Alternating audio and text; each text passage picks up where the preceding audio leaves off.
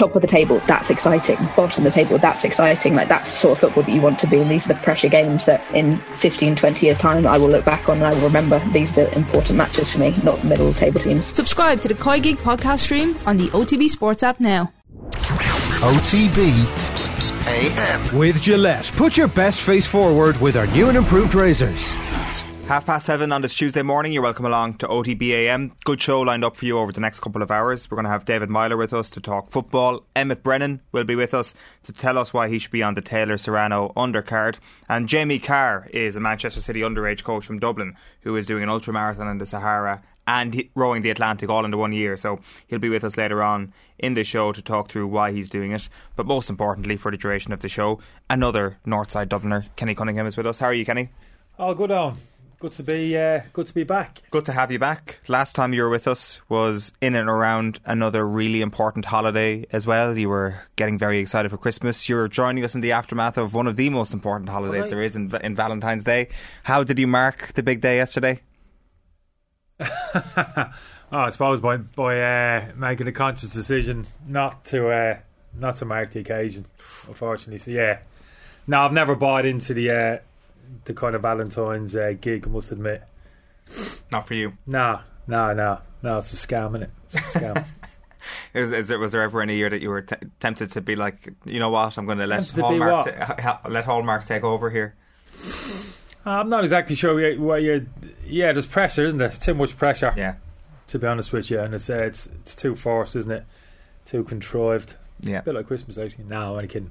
You never say that about Christmas. See, this is interesting. I mean, there was. I'm not sure, was I surprised or just kind of interested in the fact that you're a big Christmas guy. So this is why I went this way immediately this morning. I thought that that you were a sucker for a holiday. Yeah. I'm surprised you said that, actually. Like, in terms of Christmas, I like the Christmas period, all right, but I wouldn't say, like I said, I'm not one for bouncing around and, you know, grabbing presents and that type of thing. Not in a manic way, but yeah, no, Christmas all suffer, but now forget it. Valentine's, move on. Valentine's right at the bottom of the holiday list then. Everything else ahead of it. Oh yeah. You know what? I think that's actually a good take. I'm not going to sit here and disagree with you. I just wasn't expecting that at all. Like, what we often have around this time of year is people doing lists about, you know, some of the greatest bromances in football.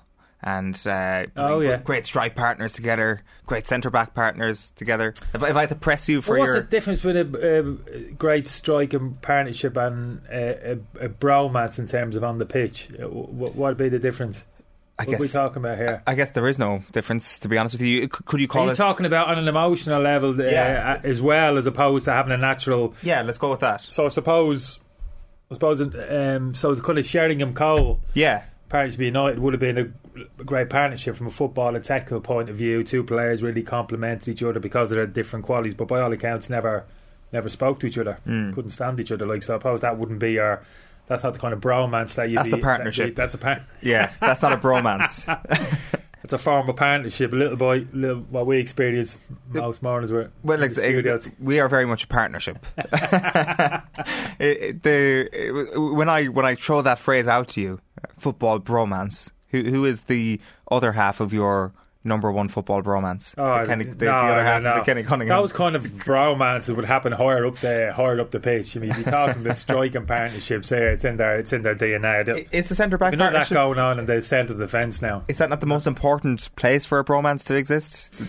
The heart of your defence? No, I think it weakens. The partnership. Oh, really? Yeah. If you let any kind of emotion or personal feelings come into a central defensive partnership, then you're doomed, basically. Have you ever... There's got to be a little bit of disdain there. Yeah. Almost a little bit of hatred, I think, kind of helps in that area of the pitch. Why? Begrudging, begrudging respect, those type of feelings best suit a central defensive partnership, I think, rather than a potential budding bromance that you were talking about. It's interesting. Why is that the case? Is it because you're supposed to be the hard man at the back? Is that it? You're not supposed to show emotion? Yeah, I think so. I think there's a little bit of that. I think it's not a bad thing. No, but on a serious note, I think I was always fascinated with the Sheringham one when I first became aware of it. And you think, well, how does that work? I mean, if you don't have it can't help I'll say that it can kind of help the partnership on the pitch, no matter where it is, whether it's central midfield, fullback, wingers, or whatever side of the pitch it is, even at centre half. I know we're kind of joking about it a little bit, but it can't make it easier. I'll say that. It must make it more difficult. You know what I mean? If there is not a healthy respect, you'll have a healthy respect from a sporting point of view, but on a personal level, if there's issues there, you know what I mean, that you don't quite hit it off, can't help. I don't think. I think certainly the best partnerships kind of, you know, bloom and are at their very best if, there's a bit of common ground there than between people in any area of the pitch, to be honest with you. I think it brings out the best in those kind of partnerships. Beardsley, Lineker? Little partnership or bromance? A bit of a bromance. Yeah, he loved each other. Everybody loved Beardsley though at the time, wasn't it? Peter Beardsley. People wanted to play with him, not just because he was great, but because he was a good man. Yeah, I think so. That little perception as well. So yeah, it's an interesting one. I suppose that's what you try and do as a manager in dressing room. Try and build partnerships, and build that camaraderie thing. It's not a big thing. It's not a new thing, is it? The whole dressing room, but those little individual partnerships. I'm always lucky at centre half. Played with some great people alongside me. But I don't remember playing. Probably wouldn't admit to it here, would I? Playing alongside anybody that I thought, this fella's drives me up. You know what I mean? Drives me up the wall. I can't bear them. No, that's what I'm saying. I'm lucky. Yeah, because I wouldn't. I honestly say I don't think I would have enjoyed the experience as much. I think that makes, when you have your small little spikes of success wherever it is during the course of your career, I think, you know, when you can share it with the dressing room and your kind of peers and people alongside you, you know, if that's a central defensive partner in my book. Yeah, I think it makes it a little bit more special as opposed to, whatever, good game. Yeah. So tell me, Kenny Cunningham, Matthew Upson, bromance or partnership? No, I got on well with Matt. Still keep in contact. I got on well with Matt. Yeah. Bromance. Bromance is too much of a stretch. Okay. I'm not buying into the bromance, but I take your point where you are. So no, we got on well together. Matt was kind of a bright, good thinker of the game, very smart, as well as being a very good player, good understanding of the game. So we actually kind of complemented each other reasonably well in that respect. And the Irish thing as well, I had some really good partners in playing for it. I was lucky there. I'm going to ask Gary Breen and Kenny Cunningham, bromance or partnership? Not going to let it go, are you? You're not going to let it go. That's the last one. I only had two in my head. No, both. I'd have to say both. I was lucky. Yeah, Brina would have played a lot of games. I'd say more playing styles. For me, be more kind of playing styles, kind of suited. Played a few games with Richard. And Richard was young coming in. Richard was great to play alongside as well. So yeah, no, I was lucky in that respect. But I must admit, given that people say some players I played were very, this is the job, go in, earn me wage, boom, go home, end of, that's it. Very kind of blinkered in their approach and not overly emotional in terms of the job itself. And maybe even the people as well. This is it. I'm in the game for 10, 15 years. If I'm lucky, get as much as you can ever, which is right. We're all the same. But I think it's all about the people, isn't it? The dressing room, teammates, the kind of moments that you kind of share together. Really, that's what kind of lasts over time. So yeah, I was lucky in that respect. Played with some good players, but also some great lads who actually enjoyed being around, enjoyed our company.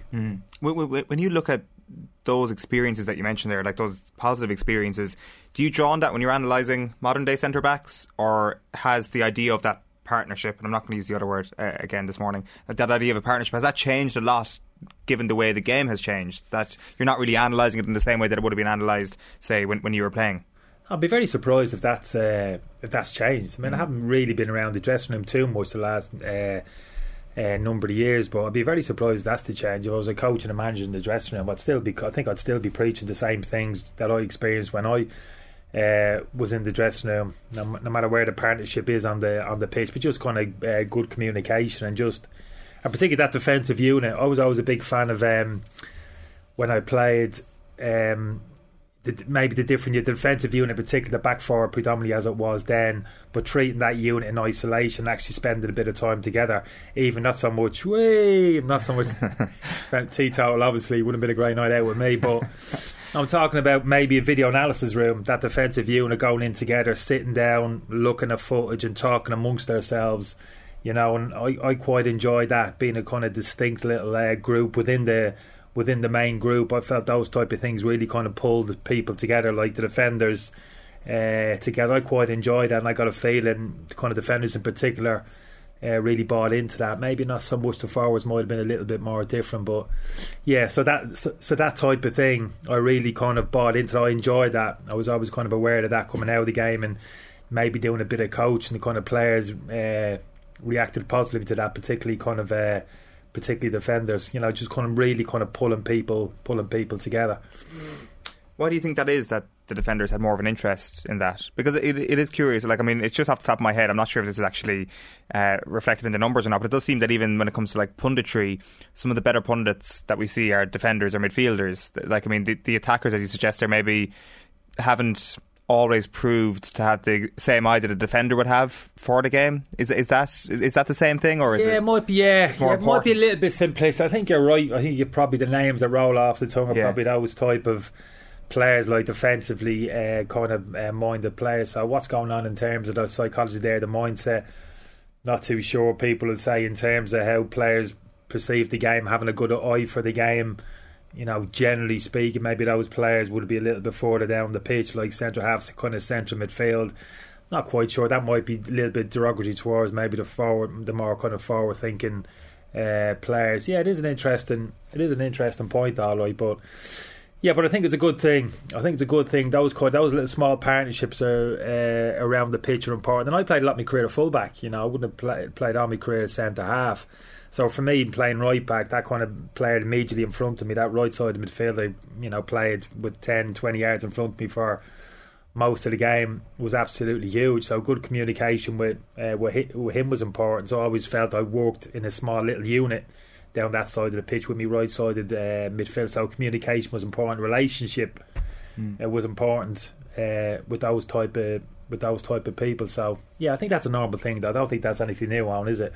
I think that's that's not even football. That's any kind of team sport, is it? I'm sure the lads, if I don't know, you'd have enough Gal lads here, and the hurling boys on rugby as well. In particular, like those key partnerships all over the pitch. Rugby's probably the most prevalent one at the moment, isn't it? In terms of the Six Nations, but those kind of relationships with people who really operate in those same kind of areas of the pitch, I think is absolutely huge. Probably rugby's probably the best example, isn't it? I'd imagine. In terms, I'm talking about the back four unit being together, being on the training pitch together, maybe doing drills together, or being in the video analysis room. With that, you could magnify that tenfold. I imagine in terms of the line out in rugby, the tight group there, scrum, that type of thing, combination play, the backs, all that type of thing. I think it's important, and I think players generally kind of quite buy into that. Let's tell you what's coming up this morning, because we'll come back to that in just a moment. We've got David Myler with us at 8:10 this morning. Loads to get into with him. The Champions League just around the corner. It is back on our screens tonight. The sports page is coming your way at 8:30. The sports news coming your way at 8:20, and then Emmet Brennan will be with us at 8:10 to talk about the potential of him being on the undercard of the Katie Taylor Amanda Serrano fight later on in this year in April. Jamie Carr will be with us at 9:10 to talk about those endeavours that he's taking on this year, and then Tara Sullivan was reviewing the Super Bowl on last night's show. We'll be playing that to you at 9:30 this morning. We've got John getting in touch this morning asking, what did Owen and Westmeath get up to for Valentine's? Basically, I was told to get a room with Westmeath because they were so high in the power rankings. It's a lovely night actually, myself and Westmeath, but no more details. Also, Neville and Carragher, Rio and Vidic on partnerships. Is his point. That's true. A lot of on-screen chemistry there between Neville and Carragher. Rio and Vidic, obviously a good one. When you're looking at this current Manchester United partnership, I think it's on a lot of the back pages this morning, the idea of Harry Maguire potentially being under pressure with his captaincy. That's one element of this. Then there is the other element of this about Harry Maguire, the footballer, and his place in that starting team for Manchester United. Does that feed in at all to the conversation we just had about how he is connected with, say, Luke Shaw or with Raphael Varane, most importantly? Yeah, I think it is. I think it is important, particularly with somebody like Maguire. I like Maguire. I think he's got some fine qualities, but he's got his limitations and he has his frailties, and he'll always have them. he's not going to be able to do much about it because his frailties are in terms of his build, his athleticism, as something which he can't really conquer. So you're absolutely right. So when you compare him to say like Van Dijk, and you say to me who's Van Dijk's ideal partnership, I could say, well, really anybody. It doesn't really matter. Such are his qualities. He can really play alongside anybody. Van Dijk's maybe not dependent in any respect on the qualities of any one player playing alongside him. Where with Maguire it's different. That lack of kind of mobility, athleticism means that he's dependent to a certain extent on the qualities of the players around him. And you're right, Maguire plays left-sided centre-half, so he's looking at his right-sided centre-half predominantly and his left-back around him in terms of giving him a little bit of cover and giving him a dig-out. So when Varane first came into the team, I don't know if you remember back, first couple of games, remember there was a game away at Wolves, I actually thought the partnership worked quite well because Varane has that kind of quickness of foot, that bit of athleticism, kind of reads the game quite well. Maguire's obviously very dominant in the air, very good ball player, and actually reads the game very well. So their first couple of games together, I thought, although I wouldn't have been a huge Maguire fan, I like Maguire, but I always thought he might get found out because of for the reasons that I'm saying at the very highest level at Manchester United. But the first couple of games, I thought they complemented each other very well. But just feel as if you're always susceptible with those frailties that Maguire has, and we talk about you have to cover that player. Sometimes you just can't do it. If I'm Rafael Varane, I'm operating 15 yards to the right of Harry Maguire, one incisive pass on the inside of Harry Maguire, well timed running behind. I don't care how quick you are as a right sided centre half. Sometimes you're just never going to get back. You're going to get exposed. And unfortunately for Maguire, he's just made too many mistakes, and I actually think now, just confidence wise, it's really affecting him. He's actually losing a little bit of confidence and a bit of self-belief, and I think that's a big issue for him now. I don't think that's easy to conquer, particularly at a club like Manchester United, a kind of goldfish bowl. Every kind of pass you make, every tackle you miss is being kind of scrutinised, particularly Manchester United at the moment. I think he's in a tough spot, Maguire, and I think it's going to be difficult for him kind of medium to long term to kind of pull himself out of it, because like I said, I'm sure he's a very good professional. He works hard at his game, and he is a talented player for the reasons that I said, the qualities that he has. But he can't do anything about that. You know, that kind of bit of stiffness which he has, that inability to kind of change direction quickly and, you know, explode, you know, over 10, 15 yards and match opposition forwards kind of pace, turn of speed. It's not going to change. So what do you do as a manager? You have to compensate. You have to compensate the whole team around them, as they're trying to do. Or maybe you cut your losses and say, look, show him the door, get as much money as you can, and go for that kind of prototype, that kind of Van Dijk, that kind of athletic, you know, who can defend in 1v1 situations, that like top class athlete that we're seeing now more of now in those kind of central defensive positions, particularly at the elite level. I presume that compensation that you mentioned there isn't worth it for Manchester United, given they want to challenge for Premier League titles. Yeah, well, that's the decision, and I think there was an argument. I think there's probably still an argument there that, well, it is worth compensating because of the qualities which you have. He's dominant in both boxes, and he has been in terms of anything through the air. He's a lovely footballer. So are you going to be the type of team? Are Manchester going to be the type of team who asks their centre halves to get on the ball and start them playing for in their own half of the pitch, you know, and be positive with their passing and break the lines with their passing, who centre half can actually travel into midfield in possession of the ball. Maguire can do all that. He's proved it. He's very talented in that respect, and I think generally speaking he is a quite good reader of the game. So they're the things you have to actually factor up. Are those qualities strong enough to make up for maybe the deficiencies in his game? I'm not too sure. You know, I wouldn't argue that one too strongly personally. Does the captaincy added pressure? Yeah, I think so. Yeah, I think it does add pressure to him. That's what I'm saying. He must be feeling it. I think it puts pressure on everybody, to be honest. It puts pressure on the manager. I think with your captain it's different.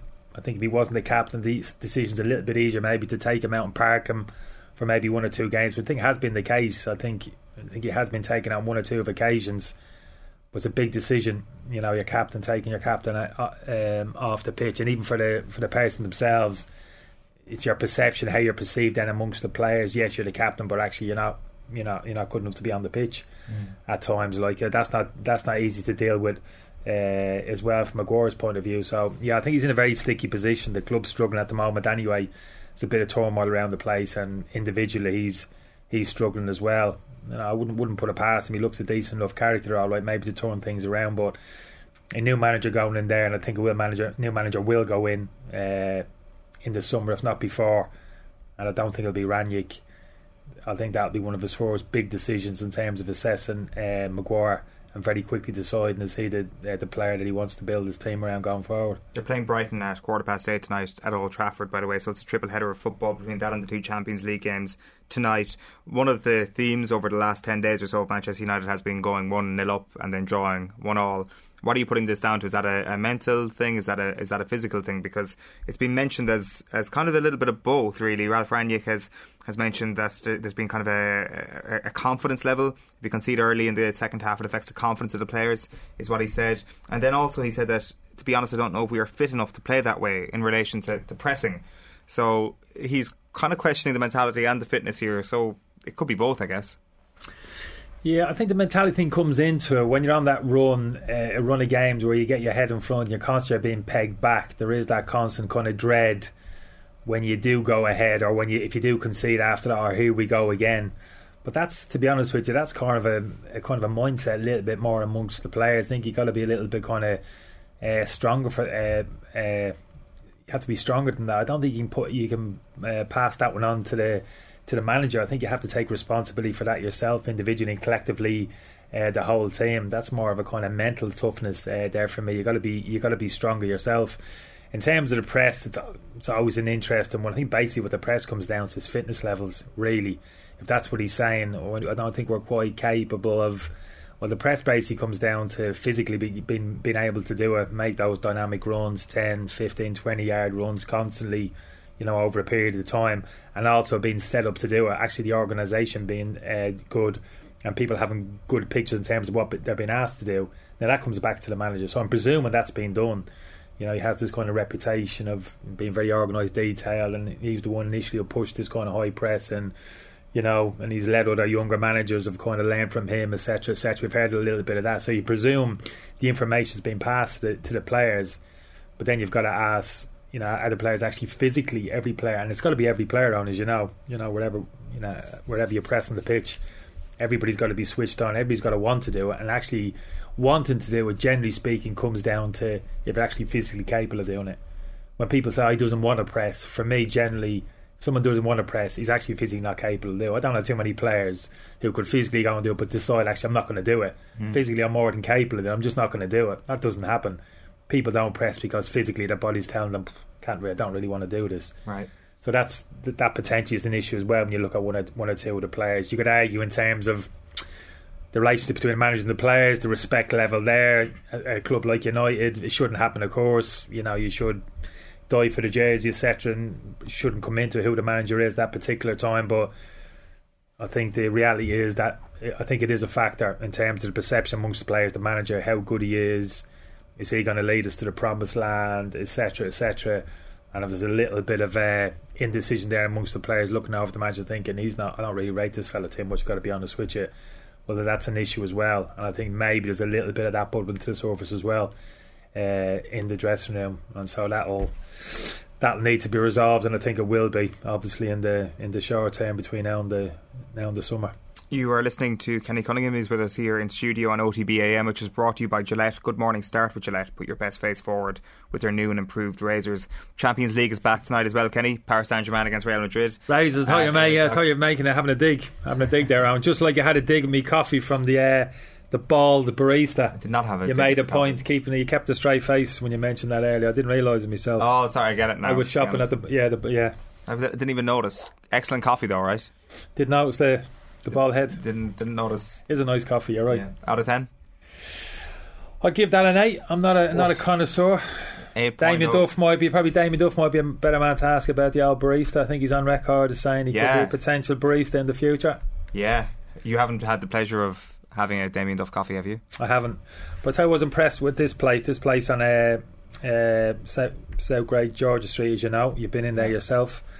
But I was impressed with. I asked the gentleman this morning. I said, "There's nice aroma in here, coming off your pastries. Do you mind me asking? Are they freshly prepared?"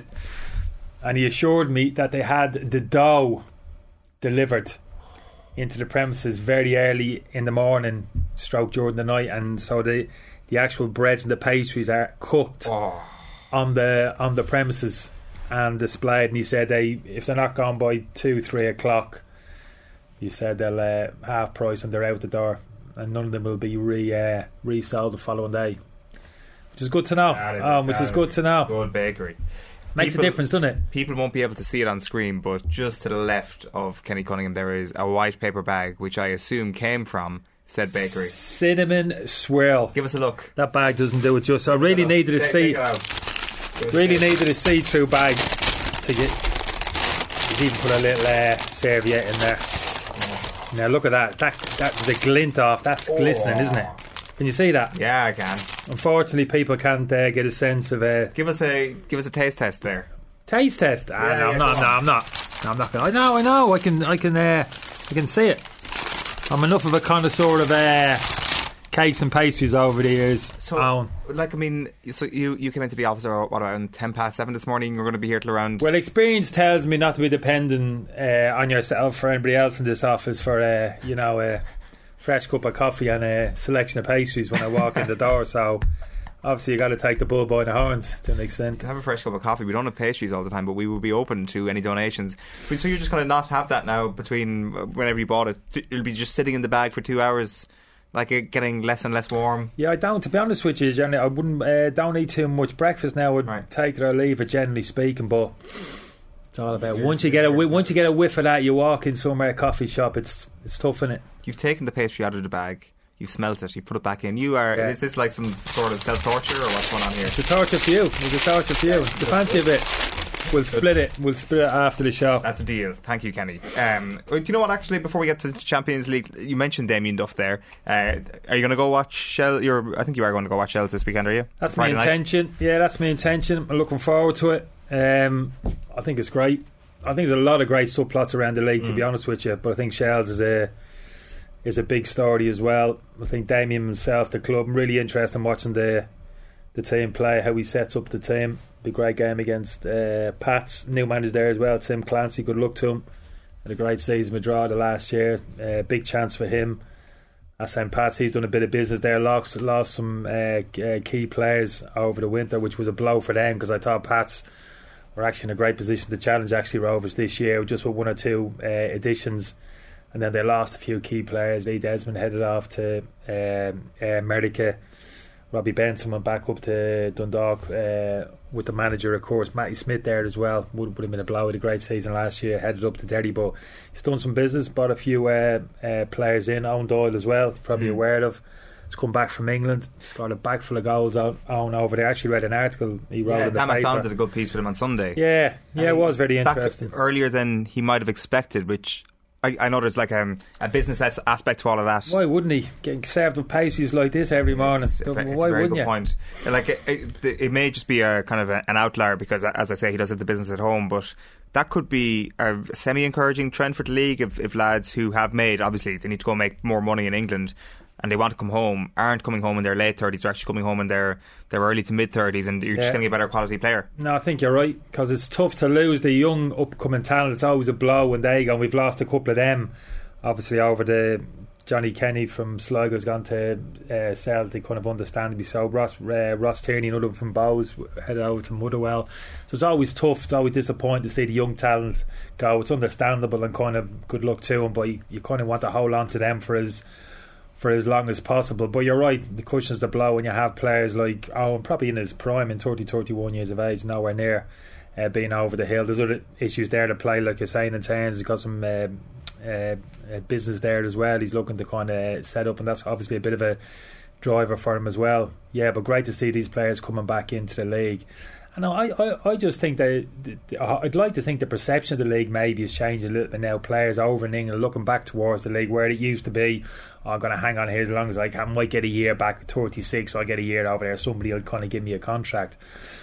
But I think those top four or five teams now for a couple of years now, I just think there's been real quality within the squad. And I think it's like some of the limited success maybe say we're having in Europe. You know, European football, don't underestimate the attraction of that for our lads who go over to England will never experience European football. That's pretty much a given unless you're lucky enough to break through at the highest level.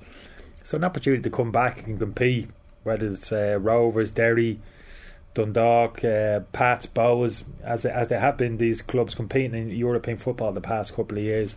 That must be a big carrot for these players. And just the professional aspect, I think. A lot of young managers now coming, young coaches coming. I've mentioned a few of them all already. Got some good ideas, very switched on, very bright. I think that's an attraction for players as well coming back. And just a general quality. And particularly that bracket, that top 4 or 5 clubs that we've got some real talent there. It's going to be. I'm hoping it's going to be a great league this year and competitive. I know Rovers are there to be shot at. They're a very talented squad, very kind of well managed, very well run, well structured. The whole thing. That's the kind of template for everybody else. But the other clubs are making a run at it, which is great to see. Stephen O'Donnell going back up to Dundalk. A little bit sad to a certain extent to see that, because they've done a great job at Pats, and they are really kind of looked as if they were in a position to challenge. So he's going to have to try and make an impact up at Dundalk. But Rory up in Derry's made some great signings, really astute signings up there. If he can get that going up there, then Derry's doesn't take much on, does it? To light the torch paper up there, get the fans out in the Brandywell and get travelling in large numbers and get that buzz going up there. If Rory can do that, I'm sure he will.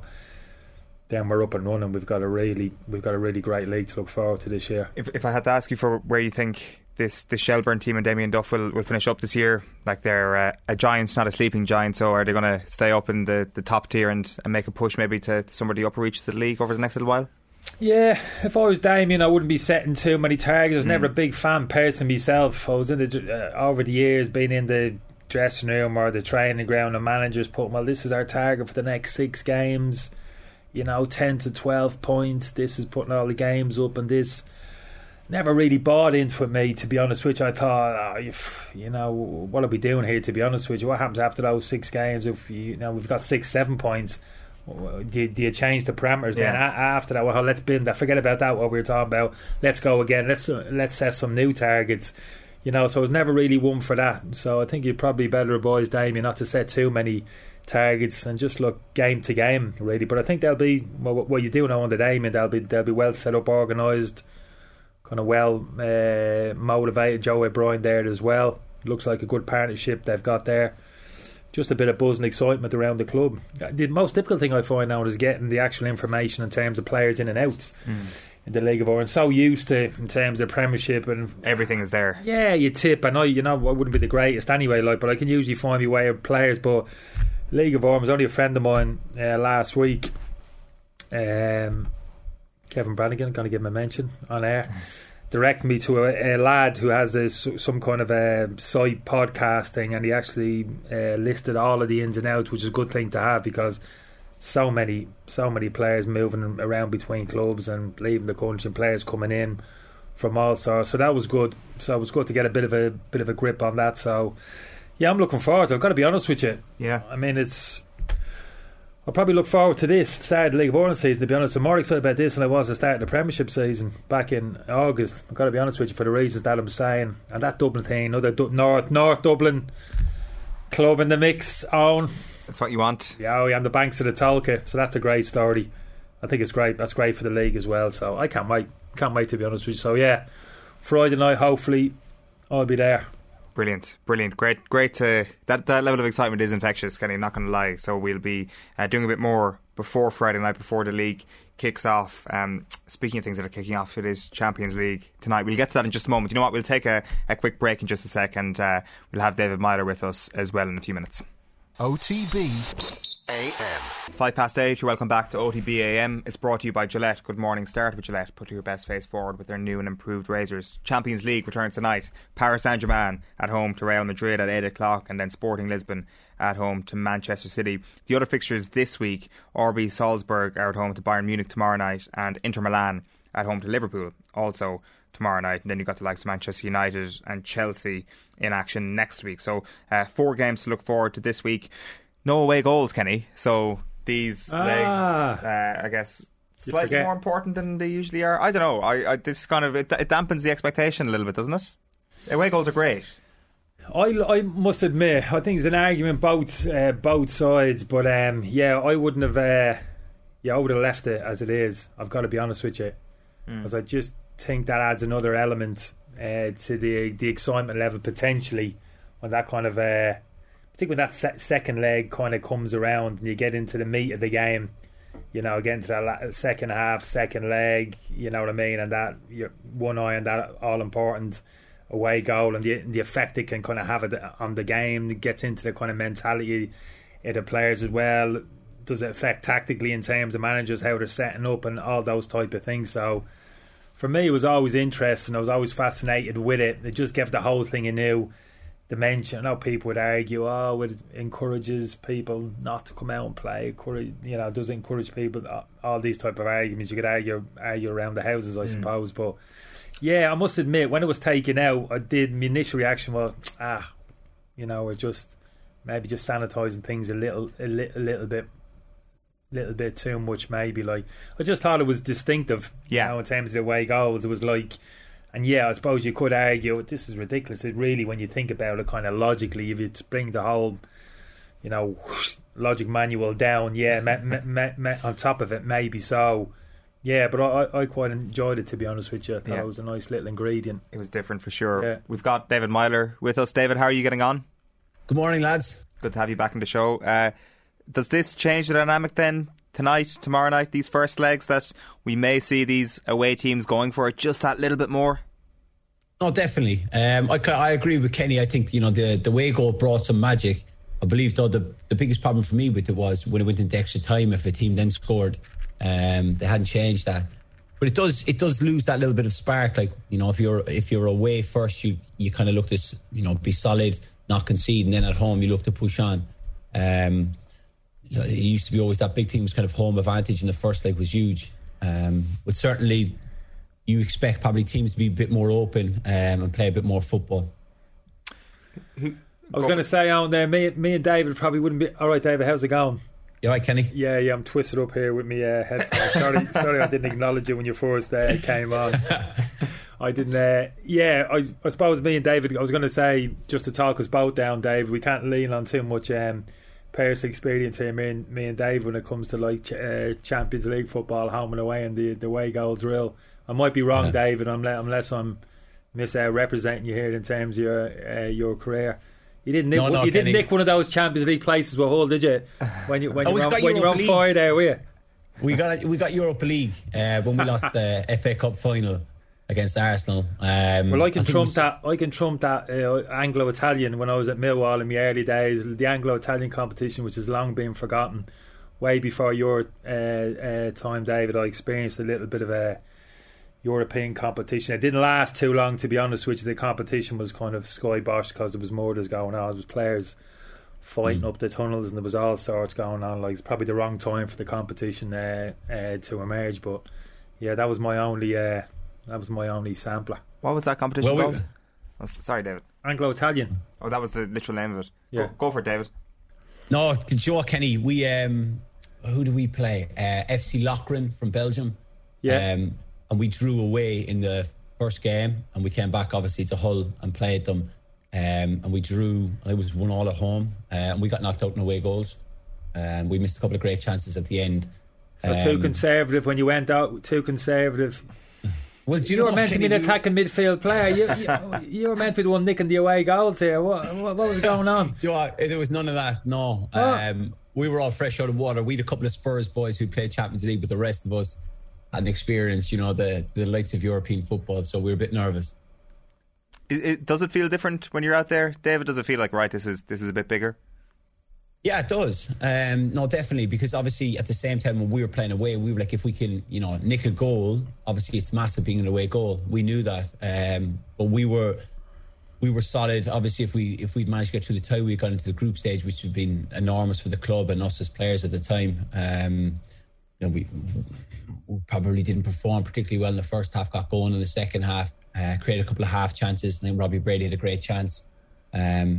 Obviously you draw there away, and then you come back and you're thinking we need to win the game and we have to try not to concede. And obviously with them scoring, we threw the kitchen sink at it in the last 15-20 minutes. We just couldn't get the ball over the line, and then we got knocked out through away goals, which was obviously heartbreaking. So have that experience of playing in the Europa League group stage would have been incredible, but it wasn't to be, lads. I can't believe you've shoved Robbie Brady under the bus there, to be honest with you. He had a sitter that he missed in the away leg, cost us the whole tie. Kenny, you know what it's like. I'll go one more. Tom Huddleston missed 2 great chances in the home leg, albeit one was cleared off the line, but someone with his ability, he's striking the ball, you'd expect him to score, but he's done it again. You thought he was going to give him a dig out. He's pushed him back under the bus. He's pulled him out from under the bus and then he's thrown it back under again. Hey, unbelievable. You know what it's like in this media world. You have to be honest. You can't beat around the bush and protect people. Oh there, it's harsh. It's a decent Hull team. Just looking at it here, Harry Maguire was there as well, obviously. So I haven't. Are we going down that road now? Are we going to move on to United and go down the Harry road? Let's stick on the Hull. This is Hull version of Harry. Superstar. You're right. A lot of superstar, a lot of big egos in that dressing room. When David was there, you're absolutely right. Do you know what? Present company included or excluded. I don't know whether you'd exclude the company or include it. High wages. You definitely include David in that. Definitely include him in that. Absolutely. But going back to that time, though, obviously we'd Andy Robertson, Harry Maguire, whatever. Yeah. They were young lads. Like Harry didn't speak much. Robbo certainly didn't speak for the opening 4 months. And kind of the bubbly character you see now at Liverpool. He was like, he came out of his shell after about 5 months. But they didn't speak a lot in the early days. There was no egos in that change room. We were just a great bunch of lads. We were very fortunate. I know, Kenny, you'll see the same throughout your career. You kind of are in a changing room, and I still speak to the majority of lads today, and they all miss that change room because we ironed out a lot of problems ourselves. There was never really. It was only when it became a serious incident or serious matter that the manager got involved. But we policed our own change room, and I'm very fortunate with that change room around the 14, 15, 16 seasons with great lads who knew what was right, and we punished lads who stepped out of order if they were late. If they weren't pulling up in training, weren't pulling themselves up in games, we did it all ourselves.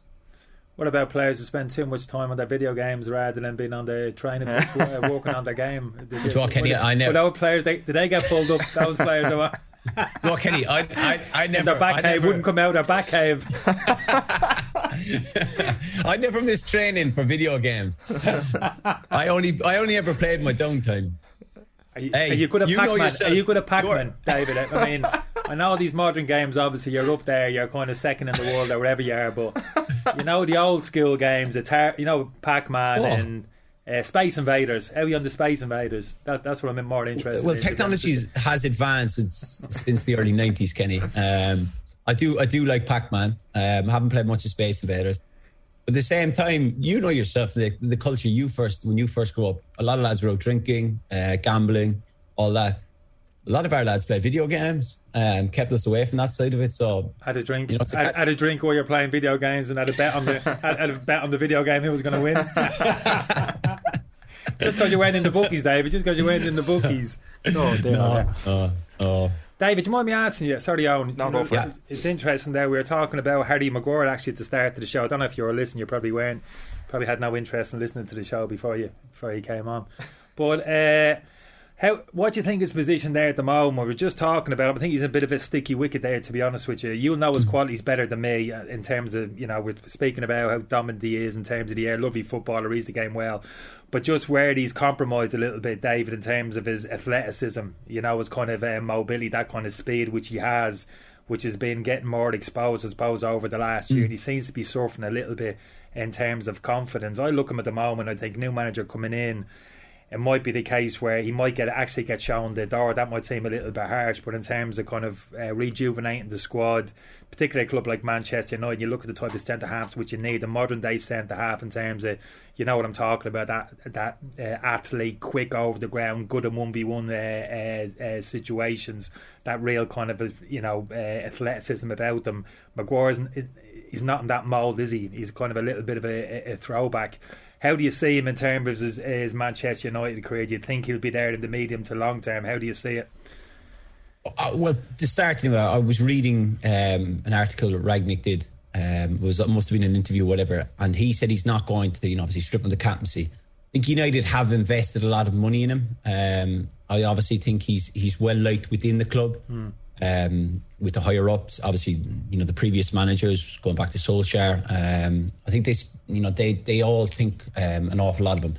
Look, if you if you look at Harry throughout his career, he's never been blessed with pace. Like, I'm not saying he's slow, but he's never been blessed with that, electric pace that could get him out of danger. You look at someone like Van Dijk, he never gets done with pace. Yeah. Think with Harry, look, Kenny, you played there. I think Harry, he does have a good read of the game, but at the moment, I don't know what it is with him. Confidence, seems to be, David, maybe. Yeah, confidence is certainly a big one. You even look at his, I've been thinking long and hard about this. If you look at his performance throughout the Euros, certainly like the partnership say he had, I know England played the back three at times, which would suit him massively. But definitely he is all over the place. There's no two ways about it. He's taking far too many touches on the ball. His positioning is poor. He's getting caught out. It's a lot of basic stuff, Kenny, that he's doing wrong, and that must come down to confidence. Obviously, with United going through the tough time they're going through, certainly they've got a lot of big characters there. He's meant to be the captain. He's meant to lead. I know a lot of people are quick to point out maybe Bruno or Cristiano would be better suited. But then I kind of look at, the example I would look at would be, say, Liverpool with the type of character like Henderson is, that he's not a superstar, but yet he's able to lead them and he's able to be the captain of them, and they all look to him for that kind of inspiration if you look at, at their game. So I don't see why Harry can't be captain of that team. But certainly at the moment, he needs to go back to the drawing board and kind of like sit down. He's taken far too many touches on the ball. He doesn't move quick enough. All those kind of stuff. And kind of, we have that old saying in football, go back to the basics, where United need to start keeping clean sheets. Like, you look at the last few games they played where they go ahead at half time and then they end up conceding and they can't kick on. Like, they have to. We're all in favour at this day and age of, this open modern football where you play out from the back. It's kind of the Pep Guardiola model that's come in over the last 5-6 years. That there's nothing wrong with being solid and giving up possession and getting into it. Your 2 banks of 4. With your 10 dropping back in probably to make it a 5 in midfield, where you actually say to the team, try and break us down and we'll catch you on the counter attack. United play this kind of open, expansive stuff, which just doesn't suit them. Ragnick's come in, he's trying to do this high pressure. We've seen with the Burnley games a prime example. First half, they're moving the ball quickly, they're creating chances, they're going after teams, but they just leave themselves so exposed, so open. And at the moment, with confidence levels, they just can't see a game through for 90 minutes. Yeah, so this is the thing, David. So you're right in terms of that kind of high press Ranić, but that'd be similar for a lot of managers now in the modern game, isn't it? In terms of that high press, get the whole team up the pitch, get your 2 central defenders up to the halfway line. But of course, you'll know what you're saying there is when you get the whole team into the opposition half and you go high pressing and you commit to a large extent, you're going to detach your fullbacks from your centre halves. You're going to have to send your fullbacks a little bit higher up the pitch if you're going to really commit to that kind of full press. So that kind of isolates your 2 centre halves, doesn't it? With a lot of space in behind, even with the kind of sweeper keeper with a high starting position. So this is it. This is the problem there is here with Maguire, isn't it? In terms of that lack of mobility, managers will look at him and think, have I got confidence in my left-sided centre half to defend his area of the pitch when we're high pressing and teams are going to drop that ball in behind or down the sides of our defenders? Has he got that speed of foot and that kind of athleticism to go and defend his area of the pitch? I'm not too sure he does. So let me ask you this: you're the new Manchester United manager, you're rolling there in the summer. Do you keep Maguire and you build your team around him going forward, or do you cut your losses and get him out the door and go and reinvest? I would keep with them. I would stick with them. I definitely think he's enough. Okay, he's had a tough season so far this year. I think he's got enough credit in the bank with United, and certainly what he's done in the past, that he can come through it and play. I think Rafa Varane is an ideal partner for him, certainly with his pace and his experience. Like as you said there, it might be something that they need to alter. I know we talked about these, attacking fullbacks. Certainly with, you'd have Luke Shaw or Telles playing on his side. Can you find a way that if we're attacking on the right side, that the left full doesn't push on too far, whatever, that you can give that added bit of cover to him? But it's also, look, when you step into that, you have to obviously look at your strengths and weaknesses, and that is a massive weakness for United. When they push up, if the line is going over, the back 4 line is going over the halfway line, do you then drop that line 5 yards? Yes, you then create that disconnect between the midfield and the front 3. that the gaps in between for the 10 is probably the opposition 10 would be a lot bigger. But at the same time, then you're keeping the play in front of you. As you well know, if the ball is in front of you, you're doing your job. It's when you're running back towards your own goal is the problem, and that's where United are struggling. So it could be like a little altercation of, certainly the back four's line. Could we not go as high? Seeing that even as myself as a Liverpool fan, you look at Liverpool playing Burnley the other day, the amount of times Burnley are getting in because of Liverpool's high line. Now, on another day, Burnley will punish Liverpool and they'll score 3 or 4 goals. But at the same time, Alisson makes some saves, and I know De Gea has had an incredible year. But can you alter that? Yeah, that's the risk and reward in the modern game, isn't it? That's what managers have to kind of. But do you not feel, Kenny, though, there is this perception now that teams have to play a particular way? Like everybody's kind of gone after. Like Jurgen is a master at it. Jurgen's a master at it. What he did with Dortmund, what he's done at Liverpool over time, that he's been able to get Liverpool's front three to press the midfield.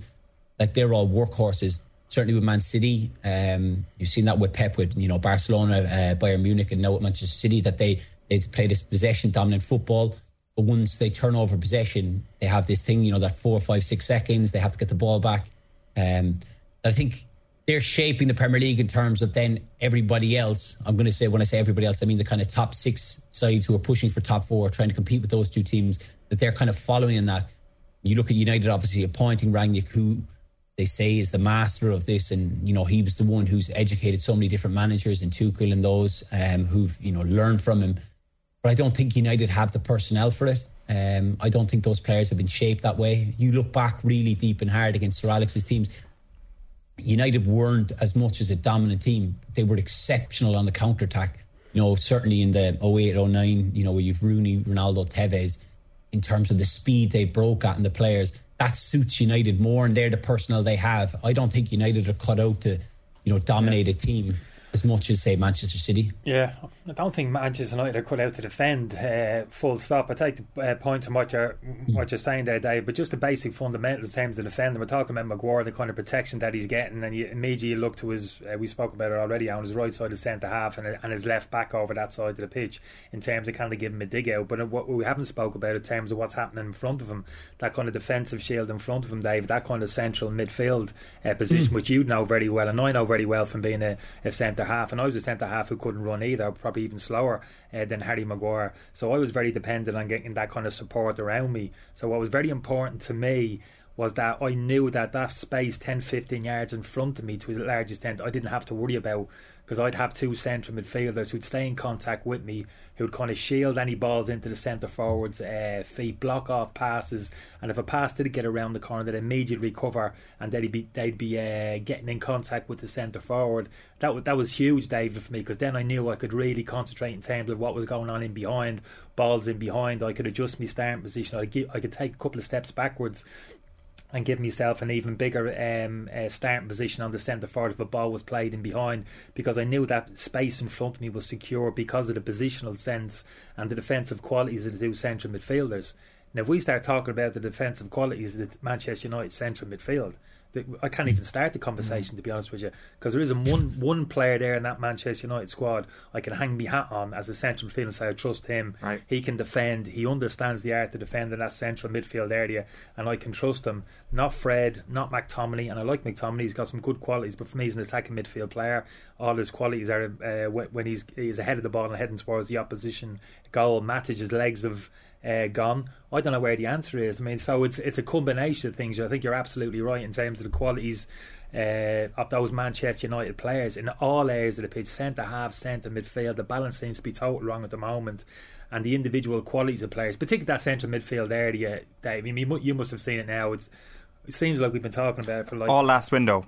6 years. Yeah. I'd say we've been talking about it. I literally can't. We probably have to go back to, you're talking about Tevez there, David, and Ronaldo. I'd probably have to go back. I'm talking Nicky Butt. I'm talking here. I'm thinking Roy in that central area of the pitch. Phil Neville, to be fair to him, when he went in. These players who understand the role, what was recorded, showed a bit of defensive discipline. You're talking about Liverpool and the qualities they have, but Liverpool and central midfield have players who know how to defend.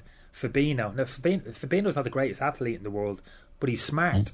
and he understands the position. He knows where to position himself. Henderson's a beast in and out of possession. You don't carry Henderson when you haven't got the ball. He rats around the place, he makes tackles, he tracks runners. They can play that high intensity game. Just Manchester United at the moment don't have those qualities in central midfield. So we're talking about kind of Harry Maguire. It's interesting because David's played with him.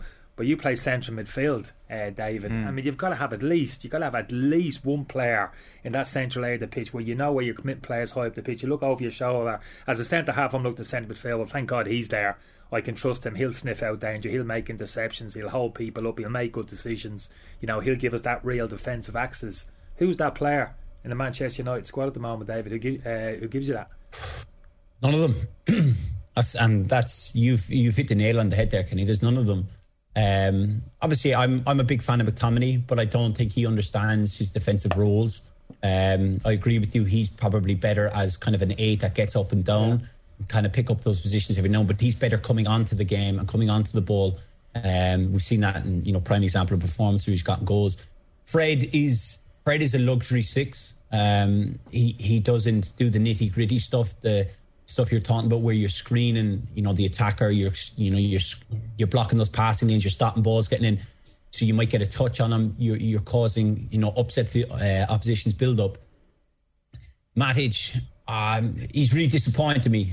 Huge fan of Matic all the way through, you know, at Chelsea. I thought it was going to be an exceptional signing for United, but I agree with you, his legs are gone, he's not as mobile anymore. It's one of those, that 6th player is crucial, and I don't think people realise that, you know, it's only come to the forefront with United now, but all the best centre halves, if you look at them, they always spoke for 90 minutes to the 6. And I remember my time playing as a 6, whether it be, you know, with Sunderland, Hull, whatever, with Ireland, always had the centre half barking at you, and you're thinking like, will you ever leave me alone? But they're putting you in a position that protects them. And it actually helps you because you're getting organised and you're screening passing lanes. You know where the opposition player is. You're picking up their 10, you're picking up the 9 if he drops in. But it makes their job easier and you add that bit of protection, but it also helps you. Like I can imagine, Kenny, you were barking orders the whole way throughout your career because you're stopping that, you know, supply line of the ball getting through. And United don't have that. They don't have that player who can sit in there. There's probably a case as well where we spoke about Harry's confidence. That, you know, he's probably not barking orders at Fred McTominay, or if he is, they might not be listening to him. You have to call a spade a spade. They might not respect that. They're probably looking, I need to concentrate on my own performance or whatever.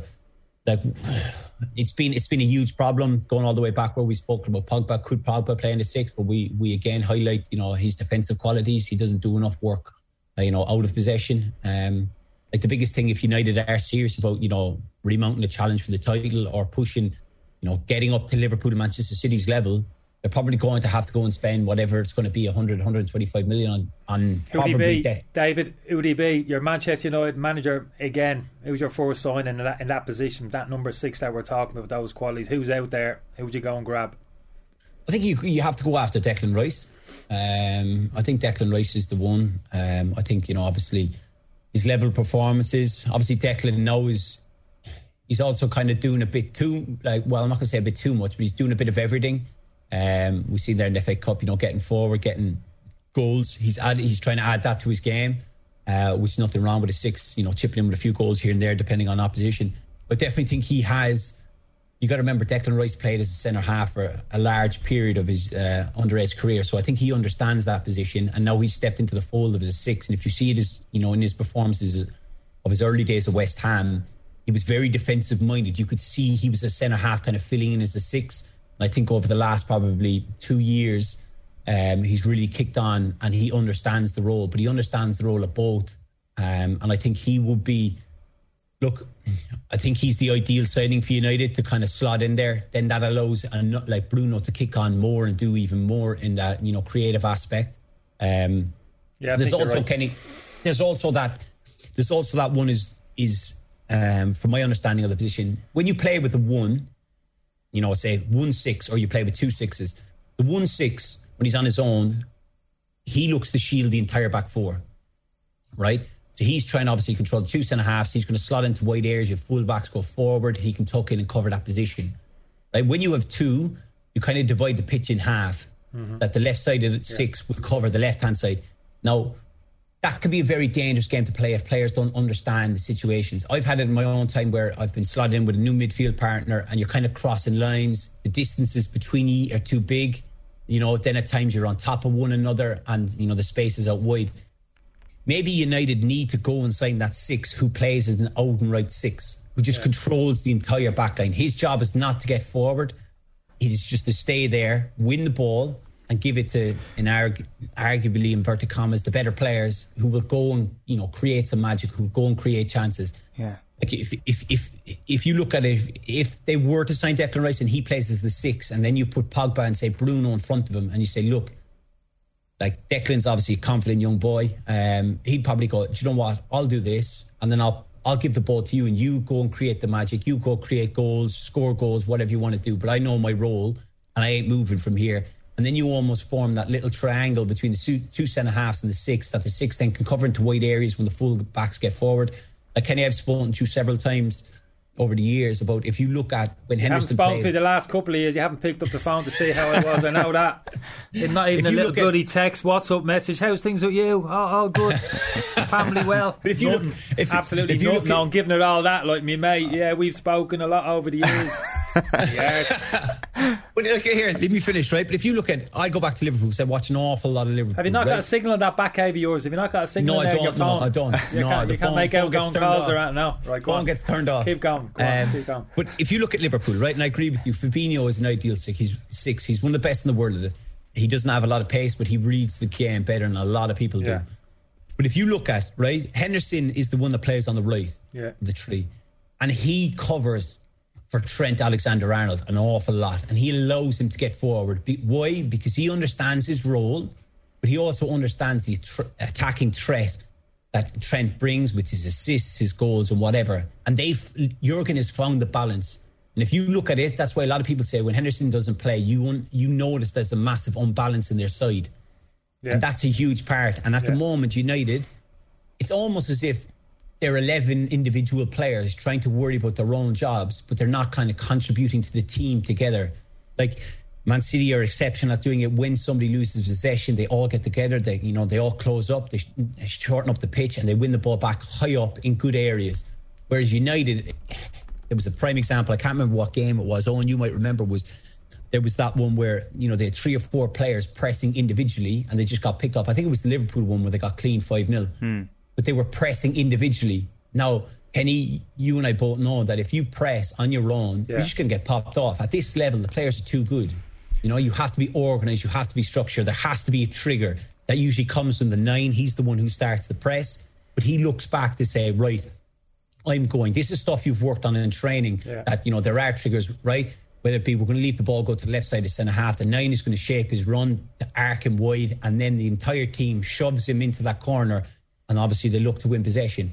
That's a massive thing United don't have either. They're kind of pressing in 1s and 2s. Can I just ask here before we kind of wrap up this section of the conversation? I know you've already touched on it, David, but just how that differs to the best teams in Europe at the moment in terms of how they utilise their midfield and their relationship with the centre back. Because yes, it does feel that, say, Manchester City have had 2 advanced 8s and a number 6, but it does feel as if their 8s give it more of a dig out than, say, Pogba or Bruno would in your sort of next season idea there, David. And especially with Liverpool, like when you factor Jordan Henderson into proceedings beside Fabinho. So even if they do have that Declan Rice figure at number 6, do you still not need more from the likes of a Bruno and a Pogba in that midfield?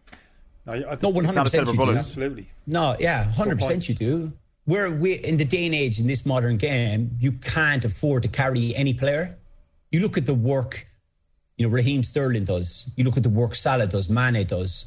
Even Chelsea, it's been well highlighted, obviously with Lukaku, that he's not putting in the work in. But all the best players, they put the graft in. They're all covering the distances, they're getting back into position. They're getting, they're making their team solid. And that's a huge thing at the moment United aren't doing. You can highlight, there's been a massive thing. Can Cristiano Ronaldo press? Of course he can press. But the idea is the structure has to be right behind the press. If Cristiano does press, you have your 8s and 10s that go with him. You've got your 7-11 and your wingers that are pushing up with them. But at the moment, United aren't doing that. They're a bit all over the place in terms of their pressing, and they're just getting picked off. And then, as what we touched on, then your defenders are being isolated, and at the moment they're not dealing with situations. And that's a massive problem for them. David, talking about recruitment, bad recruitment, Liverpool not really in that category whatsoever. I mean, if you look at the early signs of Luis Diaz, for example, it looks like he's going to be somebody who slots straight into this team. I assume you'd be quite confident of them progressing against a tricky Inter Milan set of ties? Look, I'd be confident. Certainly the good thing for Liverpool is the second leg is at Anfield, and we all know what Anfield's like on a European night. It's obviously going to be a tough game. Inter have obviously gone through massive change after winning, the league title. Obviously with Conte leaving. But certainly Liverpool they're in a good place. What I love to see is, obviously after the African Cup of Nations, you've Salah's on the phone the following morning and said, look, I'm fit and available for the next game. I'm flying straight back. I don't need rest. I want to get myself back in. Of course, he's got his own individual targets with the top goal scorer. He feels that Liverpool can win the Premier League. They can catch Manchester City. He feels that they can win the Champions League. Of course, then you look at Mane. Obviously, has that a huge week scoring the winning penalty. But then he's back and he's starting at the weekend. That's kind of where Liverpool are. Where Liverpool are at. Everything is kind of going in the right direction. You've seen the signing of Luis Diaz. He's been very impressive. Obviously, Harvey Elliott coming back. I think it was the other day. It was the first time that Jurgen's had a full fit 11, a full fit squad to pick 11 from in a long time, which is only a massive plus, because the game's going to come thick and fast. Liverpool will want to continue this form of Champions League. They'll want to go and win it. Of course, the 9 points behind City with the game in hand. They'll want to win that. They play City, I think it's in April. So they're massive games, and obviously he needs a full fit squad that he can rotate. And Luis Diaz looks, the signs early on are that he'll fit straight in. He'll be like another Diogo Jota, that kind of player, which is obviously massive, because Liverpool have never really had that backup for Mane and Salah. Now these two, like you look at Firmino, he's kind of in and out of the team when he was always a mainstay, but that's down to the form of Jota. So it's great to see that Liverpool do have these 5-6 options up in the front three places. Obviously competition is always healthy for a squad. David, last question. You spoke about Liverpool's front three. Let me talk about Liverpool's midfield three. I won't ask you who's your preferred three. You're talking about the options they have now in up top in the central midfield, getting players back from injury, which augurs well for the second half of the season. But with these big crucial games come around, the Manchester City game in particular, looking as if it's going to be a must-win game. Who's your three in midfield in that kind of V-shaped? Fabinho, I'm guessing, at the pivot, as we spoke, with Jordan Henderson, that right side at 8. I'm always interested in asking Liverpool supporters, who's your third midfielder? Who goes in? Who's your preference to go in alongside those two players, who best complements them and best complements that kind of high press, high energy Liverpool style of play? I'd probably go with Thiago, just for that extra bit of quality that he has over Henderson in terms of unlocking defences. His ability, with the 1-2s, that kind of that eye of a pass, he can see the pass, he can obviously pull off the pass. I think those three complement each other very well. I think that's Liverpool's best three. Yeah, I think it's interesting. Thiago's the last person I pick, to be honest with you, in Liverpool's midfield, probably for the reasons that you've said. I take your point. I take your point in terms of the technical qualities. He's probably the most technical player in there. But for me, and it's interesting in terms of what we're talking about, United, in terms of high press, energy levels, and kind of balancing the team. But for me, he actually unbalances Liverpool in that central midfield. His lack of speed, his lack of mobility, his lack of defensive astuteness, for me, is actually a small weakness in the Liverpool team. And I take your point, that's counteracted by the qualities which he has in possession. And that's the point, I suppose that's the interesting argument with Thiago. People will see it differently. David will look at those qualities and say, yeah, he gets into the team because of that. I look from the opposite point of view in terms of those defensive qualities which he hasn't got, and say that's why he doesn't get into my Liverpool team. But I think that's a really interesting one going forward for Liverpool. Yeah, in terms of the personality of the team, that high intensity play, high energy play, which has got them this success for so long. David, do they kind of veer away from that? Those Harvey Elliott coming in, he's not in the same mould as Henderson, isn't he, in terms of physical specimen, athlete, again, more of a technical player, more of a stylish central midfield player. Maybe Curtis Jones to a certain extent as well. That would be just interesting on Thiago, for me. Just on Thiago, Kenny, like, do you agree with what Kenny is saying there, David, or is he right, but you would actually just take into account those weaknesses and still start him given his teammates? No, I agree with excuse me, I agree with Kenny. There's been several times when Thiago has played, he's gone to get the ball off the back four and he's tried to be, you know, a bit expansive, and he's ended up giving away the ball. He's given away a couple of needless free kicks on the edge of the box, the odd penalty here and there. I definitely think, you know, him as a 6 out and right, I wouldn't feel as confident as Fabinho or Henderson. That's why we play more advanced. I get Kenny's point. He doesn't have that tactical awareness, but a lot of it does come down to your opposition. You know, you look at Thiago, obviously he's had, you know, a wonderful career with Barcelona. Like obviously he's been young pup playing in that side, but Bayern Munich certainly playing that 6. They dominated 99% of their games in terms of possession, so it was easy for him to play. Now I know the Premier League's off different. Like if we look at like Liverpool going to Milan tomorrow and playing in that game, does Jurgen go with them? No, I wouldn't be surprised if Jurgen probably played, and I genuinely mean this, he probably played Fabinho, Henderson and Milner.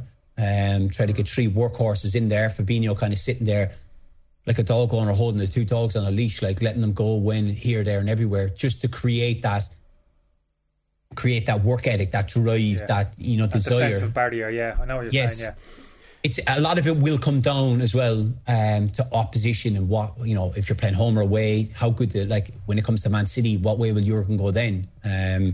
Like the front 3 kind of pick itself. You know, it's a lot of it is that. Like, but there's good options there, David. I will say that he's got good options there now, Klopp, in terms of that central midfield and forward area. These players with different qualities. You know what I mean? We're talking, you know, technical abilities, great athletes, and I think David's right. A lot of them, some of them might come down to in terms of quality of the opposition. You know, what's their strength? He might actually think, I need that little bit more creative edge in central midfield against this. I'm a big fan of this Inter Milan team, particularly defensively. I think their back 3, if you can get Bastoni, De Vrij and Skriniar on the pitch, that's as good a defensive unit as you're going to get across Europe. So you might have a look at that and the bit of screen they have in front and think, you know, I need that little bit more of a creative edge in that central area of the pitch, and that might get Thiago the nod for the game. You know, it could come down to that. And the thing is, I mean, as David pointed out there as well, the bill of health is looking good for Liverpool as well at a really important time of the season. Fighting on 2 fronts though. I don't think any Liverpool fan is giving up on the chase on Manchester City just yet either.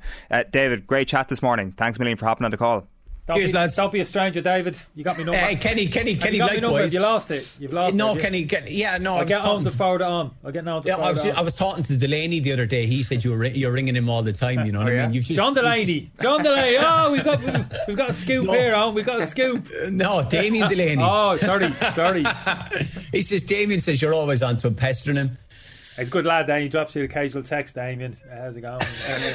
You dropped the more than occasional text. Nice lad, Damien. Nice lad. I like Damien. Yeah. They're all good from Cork.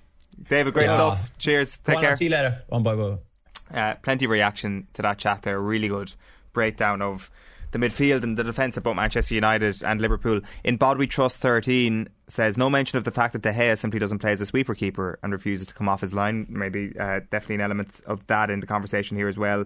Mark says doubt there will be a queue lining up to sign Maguire, so not easy to just get rid of him, which is definitely a fair point. They'll want to get a bit of return on their investment. Seamus says Declan Rice is too expensive, get Yuri Tielemans, the contract is running down. Stephen says the volume of bass Kenny made by banging the table earlier, we thought we hit a badger on the road. LOL. So did I, Stephen. I thought we hit a badger on the road here as well, but good to hit a bit of bass for us. There's a lot of different questions here, but one I wanted to just put to you from Dublin Souls. Does Kenny do Wordle? He let today's one slip out. It sounded very deliberate. Sorry, what? I think that's your answer. Have you heard of Wordle? No. So Wordle is a word game, which is a daily game where every day you get the opportunity to guess a new 5-letter word. It has to be a word. It has to be a word. It's not a made up word. No, it's always countdown, a real word. So like a bit of a countdown thing, jumbo letters. So you have 6 attempts to get the word, and when you type in a word, and I'm overcooking in my brains. I saw my. I've gone. It will tell you whether or not the letter is correct whether or not it's in the right place or whether or not it's totally wrong, and then you got 6 attempts to get it. That's the succinct and very not at all clear. Got to know your players, as we say in football. You got to know your players. Yeah, I really do. The answer to your question, dear listener, is no. Kenny does not play Wordle, and he accidentally let this morning's one slip out. Let's have a look at the sports pages this morning.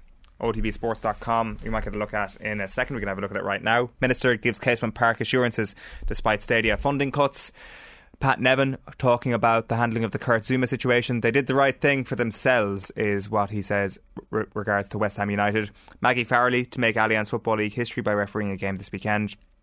And James Lowe is back in training, which is good news for Leinster and of course good news for Ireland. And Camilla Vilieva cleared to compete at Winter Games, and that is one of the main stories on a lot of the UK back pages anyway. A mess in the making is the headline on the back of The Guardian. Valieva skates on for now, but why did it come to this? That's Sean Ingall's piece leading the way there. The day the Olympics died is how the Daily Telegraph frame it, a little bit more dramatic than The Guardian, to say the least.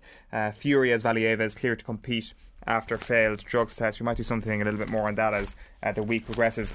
The Irish Times leads with Owen Doyle's column this morning on the rugby at the weekend. Ireland contributed massively to the tournament's best match so far, and Jerry Thornley says Ireland display shows how far this team has travelled.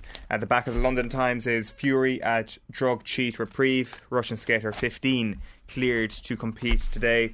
The back of the Irish Sun then is Rangxiety. Ralph says stars scared to commit to my pressing game, which is one way of putting it for sure.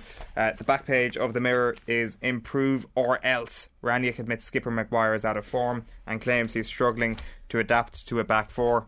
The Irish Daily Star is keep calm and harry on. Maguire under pressure, but Ralph won't budge. Then a couple of other ones. Talking Heads is the headline on the back of the Irish Daily Mail. Faltering United players refer to psychologists. Every time Kenny Cunningham is in, Sasha Lenza, the Manchester United psychologist, gets brought up. It seems that they've been talking about working with this guy for a long time, but he is going to be working with him this week, according to those reports. Henry Shefflin, though, is the front of the Irish Examiner sports section. All the right moves. That's based on a Liam Sheedy column that says the evidence is suggesting that Henry has woken a sleeping giant. The Herald goes with Ranić as well. We have to raise level.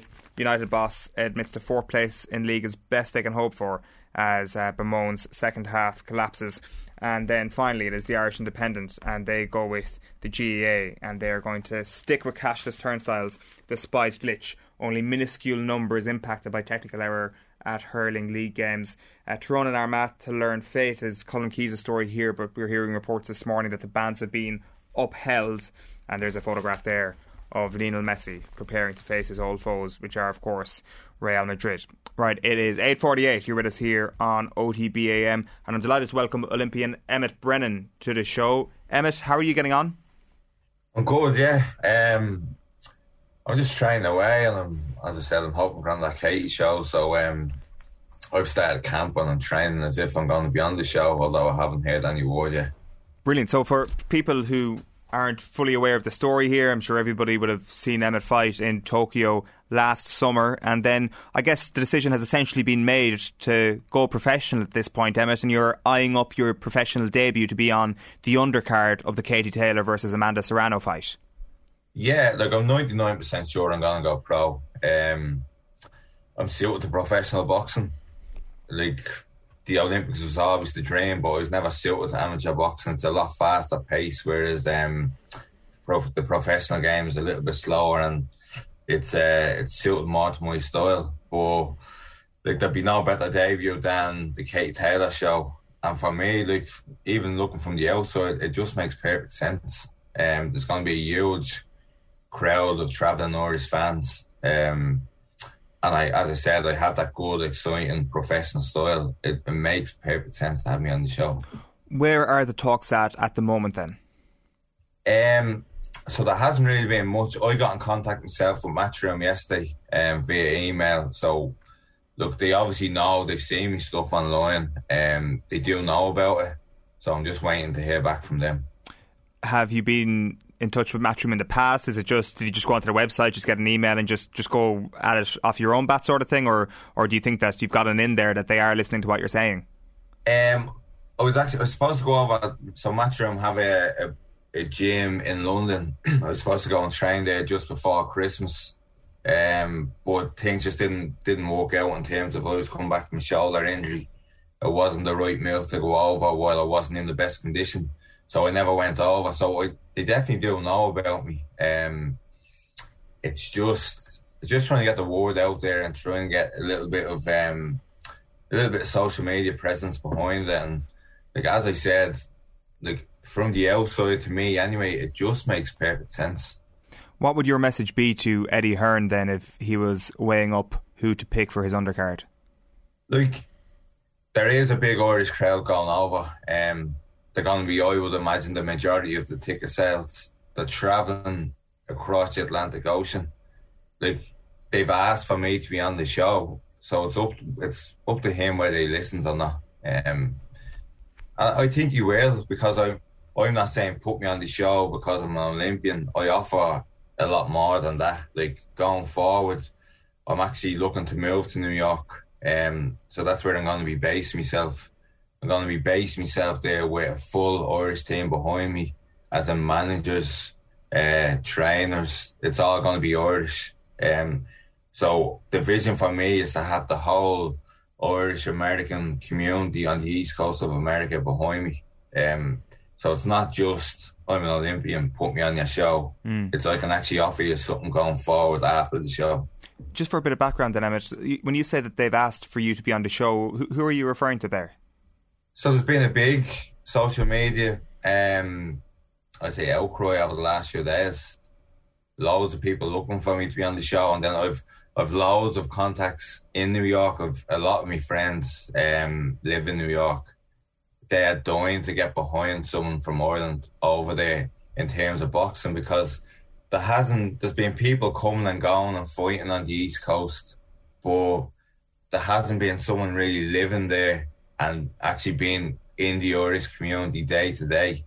From what I can gather from my friends in New York, they are dying to get behind someone. And I guess the context of the main fight on the bill is somebody who came from the Olympic setup and has obviously made an unbelievable career for herself in the professional ranks as well. There is, I guess, a certain similarity to the storylines. Yeah, there is a certain similarity. I'm 30. Katie would have gone professional at a similar age to myself. She came off the back of Rio. I'm coming off the back of Tokyo. So there is similarities there. Obviously, Katie has a lot more exposure and she's a lot more well known. But there is similarities. We both have a similar fighting style as well, where we're in exciting fights. We're coming forward and we're looking to put on a show for the fans. So there definitely is a lot of similarities there. And I think, like, in terms of personality as well, we come across well. We're both humble. We both come from a good background. So there is a lot of similarities. How strange is it training for a fight that you're not sure will happen? Look, I'm going to have to train anyway. It's not like I'm not going to be training. It just, I suppose, it gives me a goal and a vision. Like, I'm all in on this. I believe it's going to happen. So that's why I've started my camp. Like, I don't want to...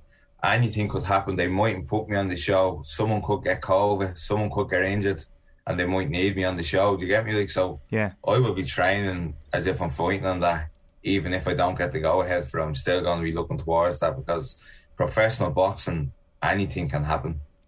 To what extent is this a bit of a high-wire act, Emmet, in terms of money and in terms of finances? Because obviously your story into Tokyo was well known, that you took out a credit union loan to keep the dream alive. You did qualify for the games in June, and the dream did eventually materialise, and it paid off, and you got to go to Tokyo, and I think everybody became so magnetised towards your story at that point. I guess what I'm wondering now is that, essentially, from saying that you're 99% professional, does that mean you're not entitled to the amateur boxing funding, and essentially you need to find a new stream of income pretty soon?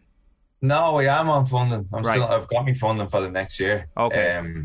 I'm guaranteed that funding because I got to the Olympics. But like, I haven't closed the door on amateur boxing in case something does go wrong if I try to go professional. It's just that my style of boxing isn't suited to amateur boxing. Sure. the way I would describe it is you have running, you have 100 metres and you have a marathon. Usain Bolt is the best 100 metres in the world, but you wouldn't be great over a marathon distance. Professional boxing to me is like a marathon, where amateur boxing is like a sprint, and I'm suited to the marathon distance and not the sprint distance. So that's where I'm coming from about going professional. Do I go after the Olympics again? Whereas I'm not suited to that. I'm not suited to that style of boxing. So it's just about making sense now of what I'm doing and not just going after the dream. Is this your first year? Sorry. Back to what you said there on like the whole me backing myself, getting to the Olympics, and really, really investing myself. This is where I sort of, I'm similar to a lot of people that's living on the east coast of America. I'm talking about the Irish community. So these have all backed themselves and they've emigrated to a different country. I'll be doing something similar and they can see themselves in my story. So that's why I think I'm going to be a big hit on the East Coast. One of the reasons. For sure. Like, I mean, is that the thing that's motivating you, Emmet? Is it the sense of getting over there and being a success in the United States of America? Is that a huge carrot for you as much as everything else in terms of the sporting success as well? Yeah, so like I also, as I said, I think like a lot of the people in New York will recognise my story and they have similarities to it. I went over in November for 3 weeks just to see if I liked the place and see if I got on with the people. And straight away, I knew this is a place that I can make a future in. It's a place that I can get people to back me and I can get the whole Irish community behind me. And I think we can start some sort of movement over there because there hasn't really been, as I said, there hasn't really been an Irish boxer that has lived there full time. Not in the last 10 years anyway. And they are crying out for that. So I think it's going to be a real success. And I think having Matchroom on board that, like, who has such a major influence in boxing, can really start that off. Have you eyed up potential opponents for the end of April? That would be down to Matchroom. As I said, I'll be making my debut. I'm not going to be fighting a superstar in my first fight. The way professional boxing goes is you might have one or two, I'd say, easier opponents at the start. But then again, as I said, I'm 30, so I want to hit the ground running, and after maybe 3 or 4 fights, really start facing stiff competition. We've seen on social media as well that Barry Keoghan is offering to walk you out on the night, so you've got pretty high profile support. Yeah, so like you're talking about Barry Keoghan, one of Ireland's leading actors, starred in the Marvel films, which is one of the most successful franchises in the world. So even by having him there, you're getting a new audience to the show that mightn't have been there. You're getting, because Marvel's is huge around worldwide. You're basically showing the Katie Taylor bill to a new audience. And then on top of Barry Keoghan, if I have him walking out, I'm sure I can get a top Irish artist to sing us out to the ring as well. So it'll be a real show and something that not many people have done on their debut. As you can see from the way I'm talking, I'm very, very ambitious in the way that I'm thinking. And I think, like, if Matchroom are looking at this, they're saying, well, this guy is offering us something different. He's very, very ambitious. He's not just talking about fighting, he's talking about bringing the show along with him and getting a whole community of people behind him. How much does it inspire you, the other stories that have come out of Ireland in the recent past and the likes of Matchroom have been head over heels for? Like, I mean, I'm just thinking of, like, even the Eric Donovan story. Like, I mean, after he was beaten, what was it, last summer, maybe the summer before, I get the years mixed up, and Eddie Hearn was just glowing in his praise of Eric Donovan as a man and as a boxer afterwards, that there is a huge market out there for stories like yours, for stories that people around the world will take and look to root for as time goes on. Yeah, like Eric especially to me is an inspiration because obviously he has a backstory to himself, and that's something that's very important when you're going professional as a boxer. You do need a backstory behind you because you want to be more than a fighter. you want to be a personality, and you want people to recognise themselves in you so they can get behind you. And again, Eric went pro at a similar age to me, and he's a bit older now, but he's living a good, healthy life, and it shows that you can still have a career into your mid to late 30s. So he would be something that I would be eyeing my professional career off. And I keep in touch with Eric regular. He's a great person, and he's an inspiration, and like, he's fighting now in the next few weeks, and he has another chance to, like, if he wins this fight, he's probably in contention near enough a world level, which is remarkable if you look at what he's done. For sure. So what happens next, Emmet? I mean, hopefully over the next little while you do hear back from Matchroom and the wheels get in motion, but what will you be doing in terms of the things that you can control? Yeah, so I'm going off to New York for the training camp now in 3 weeks. So for the next 3 weeks, I'm sort of in general preparation, and then that will leave me 8 weeks out from the potential fight that I want to be on. So then I'll really start to ramp training up. I'll start sparring. I'll be over in New York, hopefully, so I'll be getting around the Irish community and really trying to get a crowd behind me. Because realistically, for this fight, like, this fight sells itself. Like, I don't really need to sell tickets for this, but I want to show Matchroom the next show they can bring on the East Coast. I'm going to have a huge crowd behind me. So for me, the thing is to get the word out in New York. And I'm looking at so much ideas and doing that. As I said, I'm going to have an Irish background, like a background team behind me that have been very, very successful in New York and have brilliant connections within the Irish American community over there. So, the next thing for me is get the word out on the East Coast of America. Just one last question, Emmet, and I think it plays into what you're just talking about there. How much has, not so much has your life changed, but how much has your perception of the support that you've got changed post the Olympic Games last year? Because I've mentioned it a couple of times, you've mentioned it a couple of times, that defeat to the Uzbek fighter in Tokyo, the reaction to your interview afterwards was absolutely massive. Like, did that change your perception of how much support there is out there for you and how much there will be there for you if this thing does happen in April? Yeah, so I've obviously pre-Tokyo, I didn't actually realise like the amount of people that, one, knew me, and then two, were actually supporting me. And I think it's because I'm a normal person with a story behind me that people can sort of see themselves, or maybe they're working a job that they don't like and they took inspiration from that to maybe go down a different career path. Like, the support I've got is, honestly, it's been incredible. Like, I'm still getting stopped on the street by people saying, well done, the Olympics. Like, it was inspirational. And then online, I'm still getting like 2, 3, 4 messages a week or strangers saying, well done. I heard you on such and such. Your story is inspirational to me. I really wish I could do that. And in terms of what I've done, I basically changed the career path, and I went for my dream. It's something that everyone can recognise, because everyone can do that. It's not like I've done something exceptional. I basically changed my focus to something that made me happy and something that gave me a goal and a vision.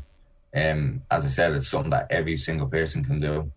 You must be absolutely unbelievably delighted that you did make that decision and that you did take that leap. Yeah, I am, because like, I've made the decision roughly 5 to 6 years ago now. I haven't looked back. I've got to experience some incredible things. I got to see some incredible places and meet some brilliant people. Like, the networking of people I have right now is unbelievable. I was talking to a friend last week and I said, I don't have much money, but I'm rich with the people that I know and the people that I have around me. And I truly believe that. I'm so lucky, but I wouldn't have all this at my feet if I didn't make that change. Well, Emmet, we wish you all the best. I presume social media is the best place for people to follow you to keep track of how this progresses over the next few weeks. Yeah, and like, I just want to say thanks to everyone that shared it. Like, it's over the last few days, I've got so much backing and so many people text me saying, look, I really, really hope you get this. And I think they're very sincere about it. And so many people tagging Eddie Hearn, tagging Matchroom. It's unbelievable. And I'm just going to keep up on it because the kind of person I am is if I'm going after something, I'm going after it 100%. And as I said, I offer Matchroom something going forward. I'm not asking to be on the show because I'm Irish and an Olympian. I'm asking to be on the show because I really, really believe I offer them something going forward. I offer them something on the East Coast of America, which they haven't really tapped into yet. They haven't had an Irish boxer consistently fighting on the East Coast that lives over there. It's a market that I think they can tap into. And maybe if they have me there, they can bring in fighters in maybe 5, 6, 7 years and they can keep this tradition going for the next 20, 30, 40 years. Yeah, well, it's something that can really help propel Matchroom on the East Coast of America or in the Irish community. Emmett, we wish you all the best over the next little while. Good luck with the training and hopefully things come together for the end of April. Thanks for having me on. Cheers. Emmet Brennan there, Irish Olympian on the line. It's going to be very interesting to see how that plays out over the next little while. April 30th is the date of that card in Madison Square Garden. It's going to be a massive night and hopefully for a number of different levels. Right, we're going to be joined by Manchester City underage coach Jamie Carr after this break, but during that break we'll just get a quick taste of Keith Wood on Monday Night Rugby. OTB AM. Kenny Cunningham is not repeating himself, he said. We just had a great chat off air, which we were going to do on air once again because we've got Jamie Carr, academy coach at Manchester City, with us in studio. Jamie, how are you getting on? Yeah, really good, thanks for having me on. So you're here to talk about football, which you will get to in a moment, but most importantly the incredible challenges that you're undertaking this year. So if you haven't heard about this, so you are currently training for the Marathon des Sables in the Sahara Desert. It's described as the toughest foot race on earth. That's at the end of March. And then in December 2022, because that's not enough, you're going to be taking part in a race across the Atlantic Ocean, rowing alone and unsupported. So you're going to be covering more than 3,000 miles from La Gomera on the Canary Islands all the way over to Antigua. And you're doing all these challenges in support of Cancer Fund for Children, which is a charity which supports children with a cancer diagnosis in Ireland and their families. The charity is fundraising at the moment to build a second therapeutic centre in Cong, County Mayo, and they need to raise over €12 million to do so. Just first of all, before we get into the challenges, why have you picked this charity? How close is it to your heart? And the work they do looks absolutely incredible. Yeah, so I kind of stumbled across Cancer Fund for Children online, and straight away I was just drawn into the great work they do, some of the videos and stuff that I've seen on their website, and then having gone to visit Daisy Lodge and seen the great work they do, it's just been phenomenal. And they're supporting so many people across Ireland, and the need for the second short break centre is there. So we're doing everything we can now at the moment to fundraise and help them get where they need to get to for the second facility. As I say, the end of March is when you do the Marathon des Sables. Where is the training at the moment? The training's going well. I completed probably the longest run I'm going to do in training last weekend, which was 53k. So I've got the next month to sort of keep ticking along and add in some more big mileage weeks, but probably nothing as big as that. So feeling like I'm in a good place, and the key now is just make sure you stay injury free in the lead up to the next sort of 3 or 4 weeks. What is the programme of the race? So it's essentially 250 kilometres spread over 6 days. So you have more or less a marathon a day until you get to day 4. And then on day 4 it goes crazy and you do a double marathon. So you get through day 4, which is the big sort of hurdle. And then after that you have one more marathon and then you get your medal and you're done. What kind of temperatures, Jamie? I'm getting dizzy even listening to you. What kind of temperatures are we talking about? I imagine they're pretty consistent. You can hang your hat in terms of what you're going to be experiencing over the course of those 6 days. What are you looking at? Yeah, it's crazy. So last year I think they registered like 55 to 58 degrees, which is Fahrenheit. Yeah, I wish. So it's hard to get your head around. But how do you got a full time? Sorry, I'm taking over now. You got a full time job. You're getting your training in, but surely in terms of you need to immerse yourself in those kind of conditions, you need to be trained in that for a significant amount of time. Surely can't just drop yourself into that for the period of 6 days when you've been running up the M6 or M56 around Manchester or whatever, like, you know what I mean? Yeah, 100%. Luckily enough, Man City have provided me with their heat chamber, so I can get somewhat acclimatised before I go out there. Really? But yeah, I've been working in the heat chamber at about 40 degrees at the moment, and that's tough. So I've got another... Nice colour there, I'll say that. Like, has on, isn't he? Yeah. Nice little spin-off. Yeah, that's the part. Really, and that's getting you where you need to be. Yeah, there's going to be a certain level of unknowns and that you just can't prepare for, because the humidity out there and all sorts, and just the conditions, you're not going to be able to replicate, like sand dunes and all sorts. So basically you're doing what you can. Sand dunes, camels. You can't replicate camels, can you? No, exactly. Manchester either, like, yeah. Yeah, no, the British winter is not a good training venue for the Sahara Desert. Did you ever see on the training pitch the lads actually think, no, you're a coach at Manchester City, or just that fellow who heads into the tank every morning for 6 hours? Yeah, that lunatic they see, yeah, that's about it. Yeah, exactly. So the odd person comes in and out of the heat chamber and they're probably thinking, who is this crazy guy? But yeah. Time, Jamie, I mean, do you have a spare, do you have time to yourself, or personal, anything? Does anything else exist outside of your work and your training? Well, this is a big hobby of mine, doing these sort of adventures, doing these challenges. So it's a hobby, but one thing I'm learning at the moment is running a campaign is almost a full-time job on its own, in terms of looking for sponsors, driving fundraising. So it's kind of like I've got my day job with City Academy, I've then got the training, which is my part-time job, and then I've got running a campaign on top of that. So yeah, it's all fun and games. Whereabouts in the Sahara does the race take place? So basically you fly to Morocco, right, and then they drive you 6 hours into the Sahara Desert in the middle of nowhere, which you don't get told where. And then on that day they'll tell you, right, from here on you're now doing X amount of kilometres in this direction, and that will be your finish mark. And it changes each year, each time, so you don't know how long you're doing or exactly where you're going. So It's hard to prepare, really. It's an unbelievable mental challenge. Yeah, it's going to be tough. And dealing with the conditions. I'm not doing it to break any records or anything like that. It's more of a race just to survive and push myself, really, and test myself. And I'm really looking forward to that sort of day 4, where it's 85 kilometres. I know it sounds crazy, but that's the day where you'll learn a lot about yourself, I can imagine. Many runners, is there a team of many people? Just yourself? No, it's a race. This is a proper race. It happens every year. I think there'd be about 400 people do it each year from all over the world. Right, good. Yeah, 400 other lunatics. So yeah, it should be fun. Helps, doesn't it? I'd imagine, Jamie. Mentally, it helps having that, seeing bodies, people alongside you, as opposed to, I would have thought doing it by yourself in solitude is absolutely correct. Like, just having people there and pushing yourselves, like, day in, day out. They say that in some ways it's great to have the people around you to push you, but on the other hand, when you see other people dropping out, it can be also a negative. Yeah, you're like, just dropping down the sides of those sand dunes, just going really down. Right to the end. Exactly. The one thing that is probably not very communal whatsoever is going to be when you hop into a boat then later this year and try and row across the Atlantic. Has the training started for that yet, or are you just waiting until the marathon is done? Good question. Essentially, the funny thing is, and every time I tell people this, they laugh, I've never set foot in a rowing boat before in my life. I've never rowed a stroke in my life. And I still haven't got my boat yet. My boat's arriving in a couple of weeks' time. Come on, Jane. Come on now. Seriously. Is there anything that... Are you on the rowing machine at least? Or? Yeah, I did a solid 6 month block on the rowing machine about a year ago. And then since then, it's just been focused on the run. And then once I get this run done, then we're into full-on training for the row.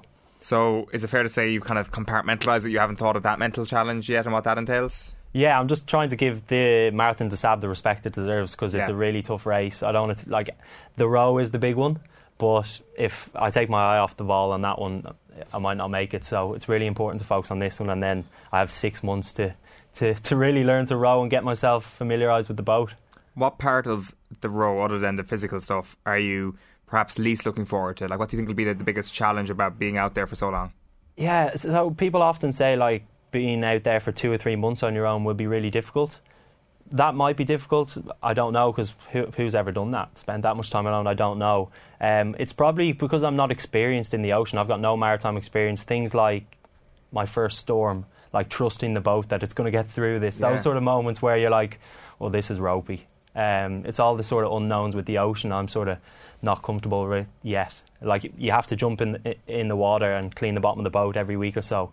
Otherwise, you got to do chores as well. Yeah, exactly. God's sake. So it's I'm not a fan of sharks. So if I see a shark and then they're expecting me to jump in and clean that boat, there's no chance. There's obviously a very, very good cause for why you're doing this. Is there something inside in your own head about proving to yourself that you can do these two things in the same year on top of the brilliant work for charity that you're doing?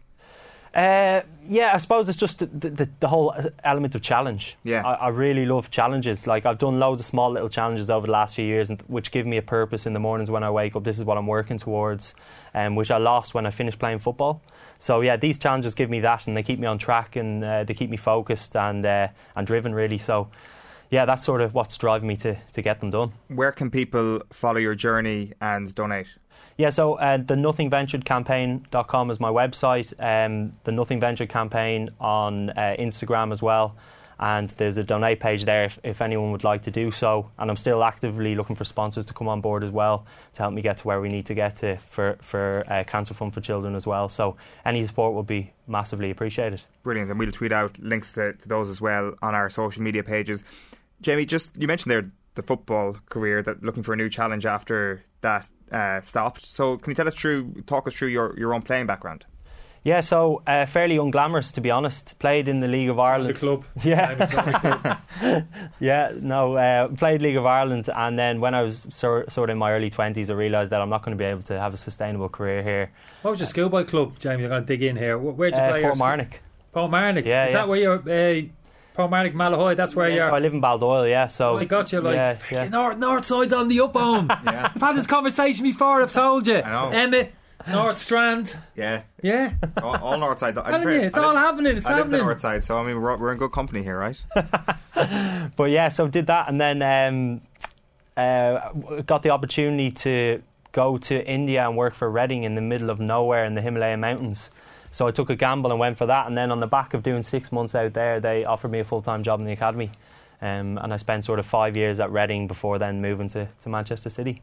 Does that come as a result of coaching? Are you doing coaching badges? Are you how do you work your way into a point where Reading want you to go and coach abroad? Yeah, so I'd done sort of my coaching badges previously before I went to England. So I went to IT Carlo and I did a lot of my coaching badges there, which was brilliant. But yeah, so they're important, but it's sort of learning on the job. You learn a hell of a lot more than those coaching badges, that's for sure.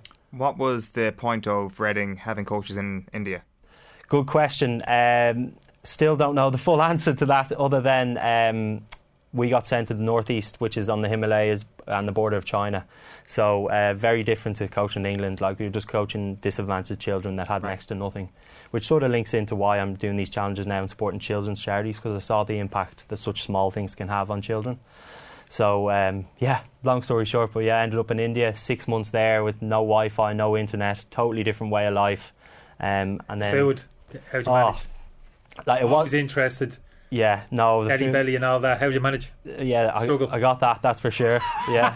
First time I've ever projectile vomited was in India, so yeah, no, it was crazy. You better get used to that before you get in the boat at the end of the year. Yeah, seasickness and all that, yeah. It's amazing. Life experience is unbelievable, isn't it? How old are you now, Jamie? 30. Scary, yeah. It's amazing, isn't it? You don't look back, obviously very much in terms of what's ahead of you and, ploughing ahead and stuff, but amazing life story so far. Fair play to you. Feel a bit humbled. What about yourself? No. If I'm feeling humble, you definitely must be feeling a bit humble. 100%. Mac. You're closeted childhood. Yeah, it's a weird one.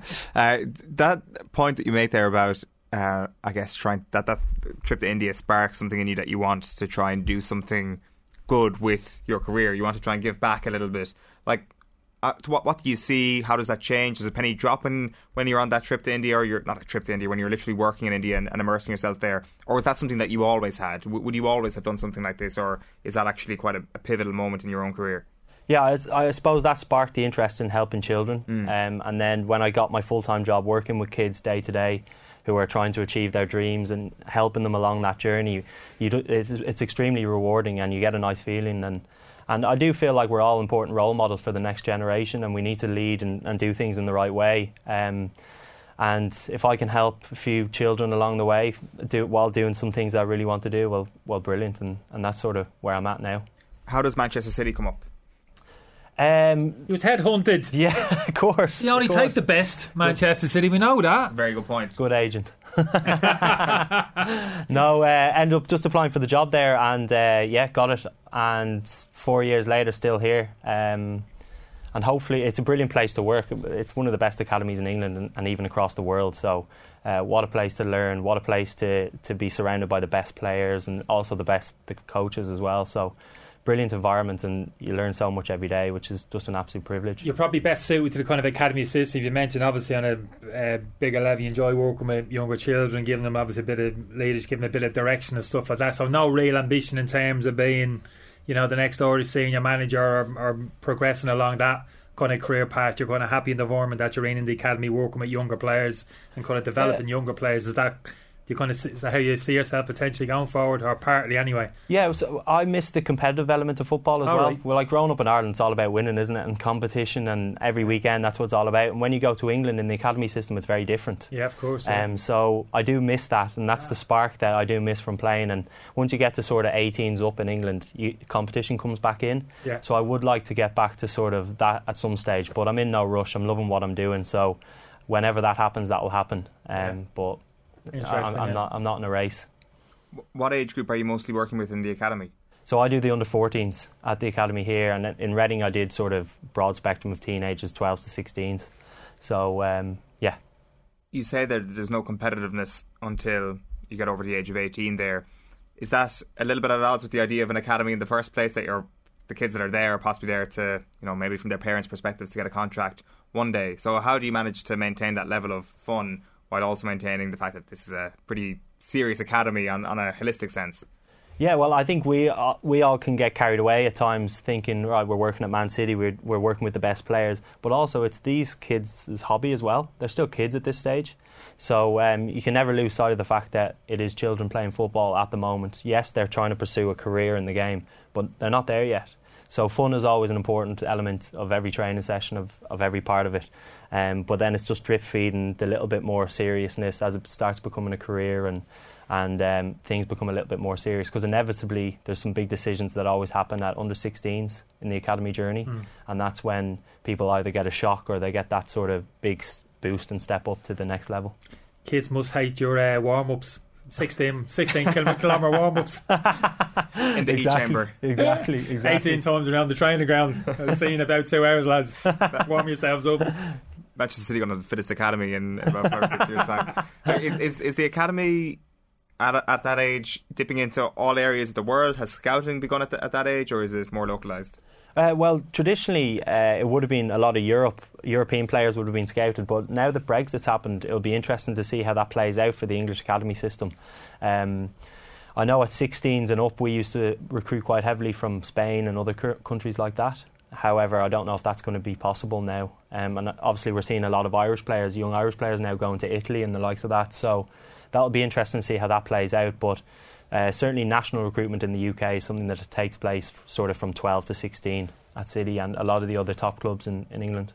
So do you reckon that'd be even more concentrated now, Jamie? Clearly, for the reasons that you've said, I don't think it's necessarily a bad thing, to be honest with you. I get a little bit quite excited about the prospect of, and I've got an Irish perspective, but in terms of, right, just a focus shift now in terms of let's get the best players from Europe, as opposed to, right, let's broaden out in terms of the surrounding area, 50 miles from Manchester, where's the best kids? Yeah. Let's invest in these. Well, he mightn't be ideally what we're looking for, but he's all we've got. Let's work with him. Let's try and improve him. That's where Jamie comes in. Let's get the best, improve these players. So a lot more kind of localised. I think that's quite exciting.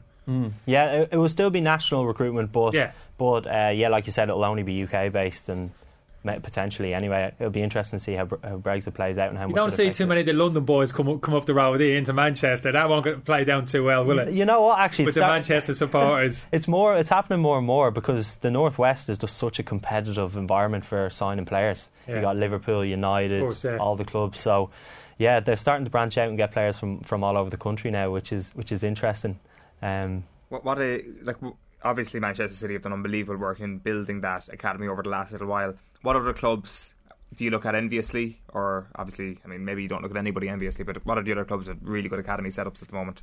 Yeah, so the big clubs that you'd probably know yourselves, like Chelsea's a very good academy, Liverpool, Man United, they're all good academies, and then you've got sort of the ones below that are pushing as well, like Brighton's and stuff are on the way up. Southampton traditionally. Yeah. So previously, when I was working at Reading, they were quite good at producing players. Not anymore, James. How you're saying standards have dropped the last 4 or 5 years for obvious reasons. Yeah, exactly. From what you're hearing there, Kenny, if you could turn the clocks back as a 14-year-old and go into this academy, would you take that? I wish I hadn't brought Jamie in this morning. I was reasonably comfortable with me lot, from 20 to 35 before Jamie came in this morning. Start rattling off his achievements. How do you think you would have got on under Jamie?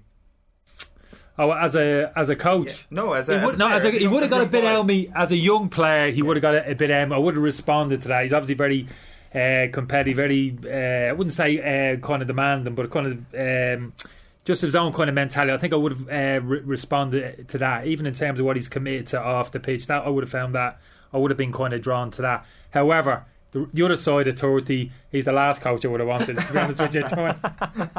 I'll look the very last, I've been totally boxed off to him in terms of most of what he was saying. But no, I think life experience is a big thing. Actually, just listen to you there, Jamie. You're talking about young Irish players, Brexit and all that type of thing.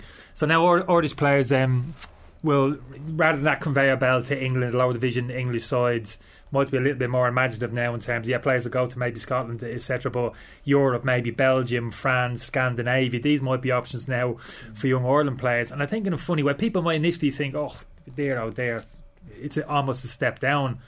But I kind of see it a little bit differently. I never had that experience. I don't have too many regrets. I don't look back. But I do think when I do look back, was there any stage in my career I never thought that way, where I could have thought maybe taking a big sidestep, maybe thought of maybe a couple of years abroad, experience something different, a different type of football, different country, different language, different culture, how that would have affected me, like not necessarily earning necessarily a lot more money.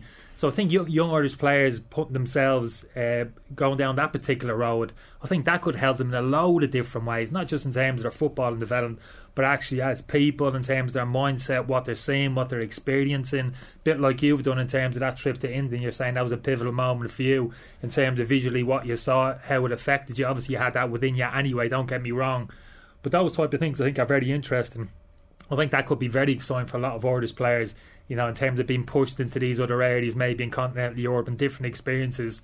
I think potentially that could be a very good thing, and a load of different, not just purely through that narrow lens in terms of purely your football and development is going to make you a better player. I think a lot of things come into it. You'll know better than me what makes you a better player: mindset, psychology, how you are, how you develop, how you mature, all of those things I think make you a better player, but also a person as well, because you've got to live most of your life. We all finish at 35 years of age. You've got the rest of your life ahead of you, so you got to be prepared for that as well. For sure. I think it like you said, how amazing would it be for a young Irish person now to end up in Italy or anywhere across Europe now, and even further afield. Who knows what would happen? But there's all sorts of brilliant experiences that could come from that, even if you don't end up making it as a footballer, because a lot of them won't. And I think one of the big things I always try to say to young Irish lads going over is, yes, you want to dream and strive to be a professional footballer, but there's also that realisation that it won't happen for everyone. And you can't just hang your hat on that. I've got to say, vast majority won't happen. You are working with kids who, the vast majority of which, won't actually get a professional contract. Yeah, I think at Man City actually they all will. The exception. Okay, probably the exception. Okay, yeah. Is that right? Okay. But generally, yeah, I think particularly working under Jamie for a few years. He doesn't want to say, I'm going to say it for him. Of course. I'm going to say it for him. Go ahead, Jamie, keep going. Yeah, exactly. Because I think most of the 16-year-olds that we either sign or release will go on to still probably get a pro or at least a scholarship somewhere else. But for the young Irish lads, it can't be the all or nothing move, because that will just crush them if it doesn't happen. So it's just sort of... Give us a name. Any Irish, any couple of lads over there down the There's a couple. Showing a bit, giving a little bit of that. Yeah, there's a couple. There's a few. There's one that just went over to the Irish under-16s last week, so we'll see how he gets on. I don't expect you to name drop him. Maybe puts a little bit too much pressure. Yeah, pressure on them. But yeah, there's a couple of lads there have got a chance. Yeah, exactly. There's a couple of good ones, and hopefully more soon as well. You never know. Did he work with Lee Carsley for a while at the academy, or did your times miss each other? Yeah, missed each other. He had left a year or two before I arrived. Mark Kennedy. He left the year I arrived. Yeah. As well, yeah. Poacher turned gamekeeper. Any link up at all, or any conversation with first team coaches or anything like that? So basically the academy's split in two, so you don't see them that often. Yeah. However, you'll just see them in passing. They'll say hello maybe. There's a few players at the moment doing their coaching badges at the moment, so right. They come and work with the academy players sometimes as well, which is good. So that's sort of how you see them more than anything. You show them how it's done, like Gundogan comes over and you say, yeah, just sit yourself down there, just watch how it's done. Yeah, you've seen that. Bit of quiet, I'm doing a session here. You put out the cones there. Okay. Yeah, exactly. Thank you for a warm up. Yeah. No, they're super respectful. Yeah, coaching is so different to playing, and I think they understand that. It's a totally different kettle of fish.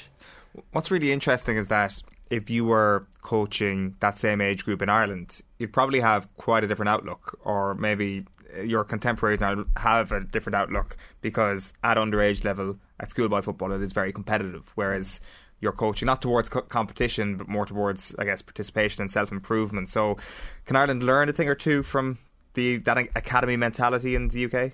Yeah, it's that debate that we all talk about. Is it better to be that side with the competitiveness, or this side where it's focused on development? I actually watched an Irish game on Sunday, and I spent the first 5 minutes just laughing, because it was just so different to what I'm used to, where the parents on the sideline were really animated. You'd never see that. The players and the managers were screaming at the referee. You'd never see that in England. And I just couldn't get my head around it, because I'd been over there for so long and not seen an Irish game, and it was players saying, like, hook it and clear it. We just don't see those things as often, which is brilliant. But there is that criticism, sorry I'm jumping again, in terms of the academy system. It's been there for some time, you're probably aware of, and maybe too much of a sterile environment for players. I've spoken to people, coaches and stuff, and even in terms of 23 league over there, and where's the point? You instill that will to win, kind of win at all costs. Yes, you're looking at player development, you're looking to improve players, and you're building towards something, but the here and the now, to actually win, to have that mentality, go onto the pitch and win at all costs, and to kind of instill that into play. Do young players still have that, or is that kind of almost beaten out of them, or it's not encouraged enough when they come into the system? Because a lot of the young kids, as you know, probably come in 7, 8, 9, 10 years of age. They come in, and if you're still being told the same things year in, year out, forget about winning the game, don't worry about winning. No, it's about you getting better. It's about the team comes first, the patterns of play, this is what we got to concentrate on. The winning will come later. Don't worry about the winning so much. Preaching maybe too much of that, whether potentially that's the right thing. I find that very interesting. No right or wrong, you know what I mean? How do you see it? It's a massive debate. Personally, I think we need to add more competition in, and luckily at Man City, because we go on so many trips abroad to these tournaments, we actually get a decent level of competition. However, when I was at Reading, we didn't, because we couldn't afford to go on those trips and stuff like that. So it's those tours and those experiences where you have to win as well that are vital. And I would actually say kids nowadays are just as competitive as we were growing up. Is that right? Yeah. Oh, you don't get a sense of that? Yeah, I still see that, particularly when they are just asking, when's the next cup game, lads? When's the next tour we're going on? Because that's the highlight for them, the chance that they can go and showcase in the moments of pressure and go and win a trophy. So, I totally agree. Sometimes you look at under 23 games in England and you're like, this is miles away from what the first team looks like. Well, let me ask you this, talking about straitjacking players, I'm going to put you on the spot here. Do you think to a certain extent coaches can have the straitjacket put on them in the academy, particularly at a club like Manchester City, where you get a sense of, correct me if I'm wrong, in terms of how every team plays from the first team down through the academy? Everybody has to play the same way, and you would be, as a coach, you would be dictated to in terms of how you set up your team to play, the type of information you're giving players, the type of patterns of play, that you're not almost encouraged, but you're actually dictated to, that you have to roll out onto the training pitch. Is that the case? You think that's a good thing in terms of coach development, in terms of improving you as a coach, rather than being an environment where first team managers say, well, your team, set them up as you want, play as you want, Like whatever system you want, style of play, it's up to you. Well, it's amazing because there's a famous quote at the start of Moneyball that says it's amazing how much you don't know about the game you've played your whole life. And when I went to Man City, that was what it was like, because their style and the detail that they go into in terms of the 4-3-3, it just blew me away, if I'm totally honest. And I learned so much. I'm still learning so much. So that was really interesting. But also there's plenty of freedom within the framework to create your own sessions, do whatever you want to do, as long as you're working alongside the syllabus and the philosophy. So it's been extremely beneficial for me, for sure, because like I said, I've just learned so much.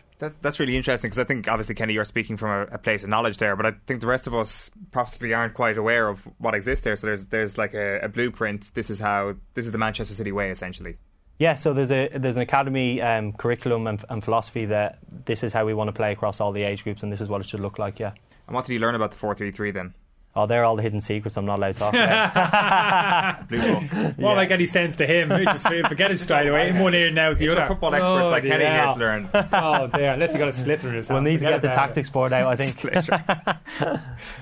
Fascinating stuff. So, like, I mean, over the next little while, like, are you in your happy place at the moment? Is it a sense that, like, listen, I'd love to kind of progress through this academy, or how do you see things going career-wise? Yeah, certainly I would love to progress through the academy, and like I said, I'd love to work in competitive football one day, whatever that will look like, whether that's a coach or assistant, who knows. But this year I'm fully focused on my challenges, because this is it's going to be a hell of a year, an exciting year. Sorry, Kenny, do you have one more thing? Selfie stick, yeah. What? Surely you're going to run. It's not that. Consider what you're doing. A lightweight selfie stick, so we can all follow you. Surely, 100%. Tune into I'll do all that. There's actually room on the boat for one more, Kenny, if you fancy it. You don't want me on that boat, would you? Mentally, that would be too much for you. And I wouldn't be cleaning the bottom of the boat either. Jamie, remind us how people can find out more information and donate as well. So nothingventuredcampaign.com for anyone that would love to donate. That would be super. And Nothing Ventured Campaign on Instagram for anyone that wants to follow the journey, see what my training looks like, and follow me. See what you look like with your top off the home. Hey, Jelly Bean, if you're looking at $1 million home. 100%. Yeah, well, good luck with that training. Good luck with social media. You've got a new follower here anyway. Somebody's going to be watching all of the selfie stick. I'm going to try.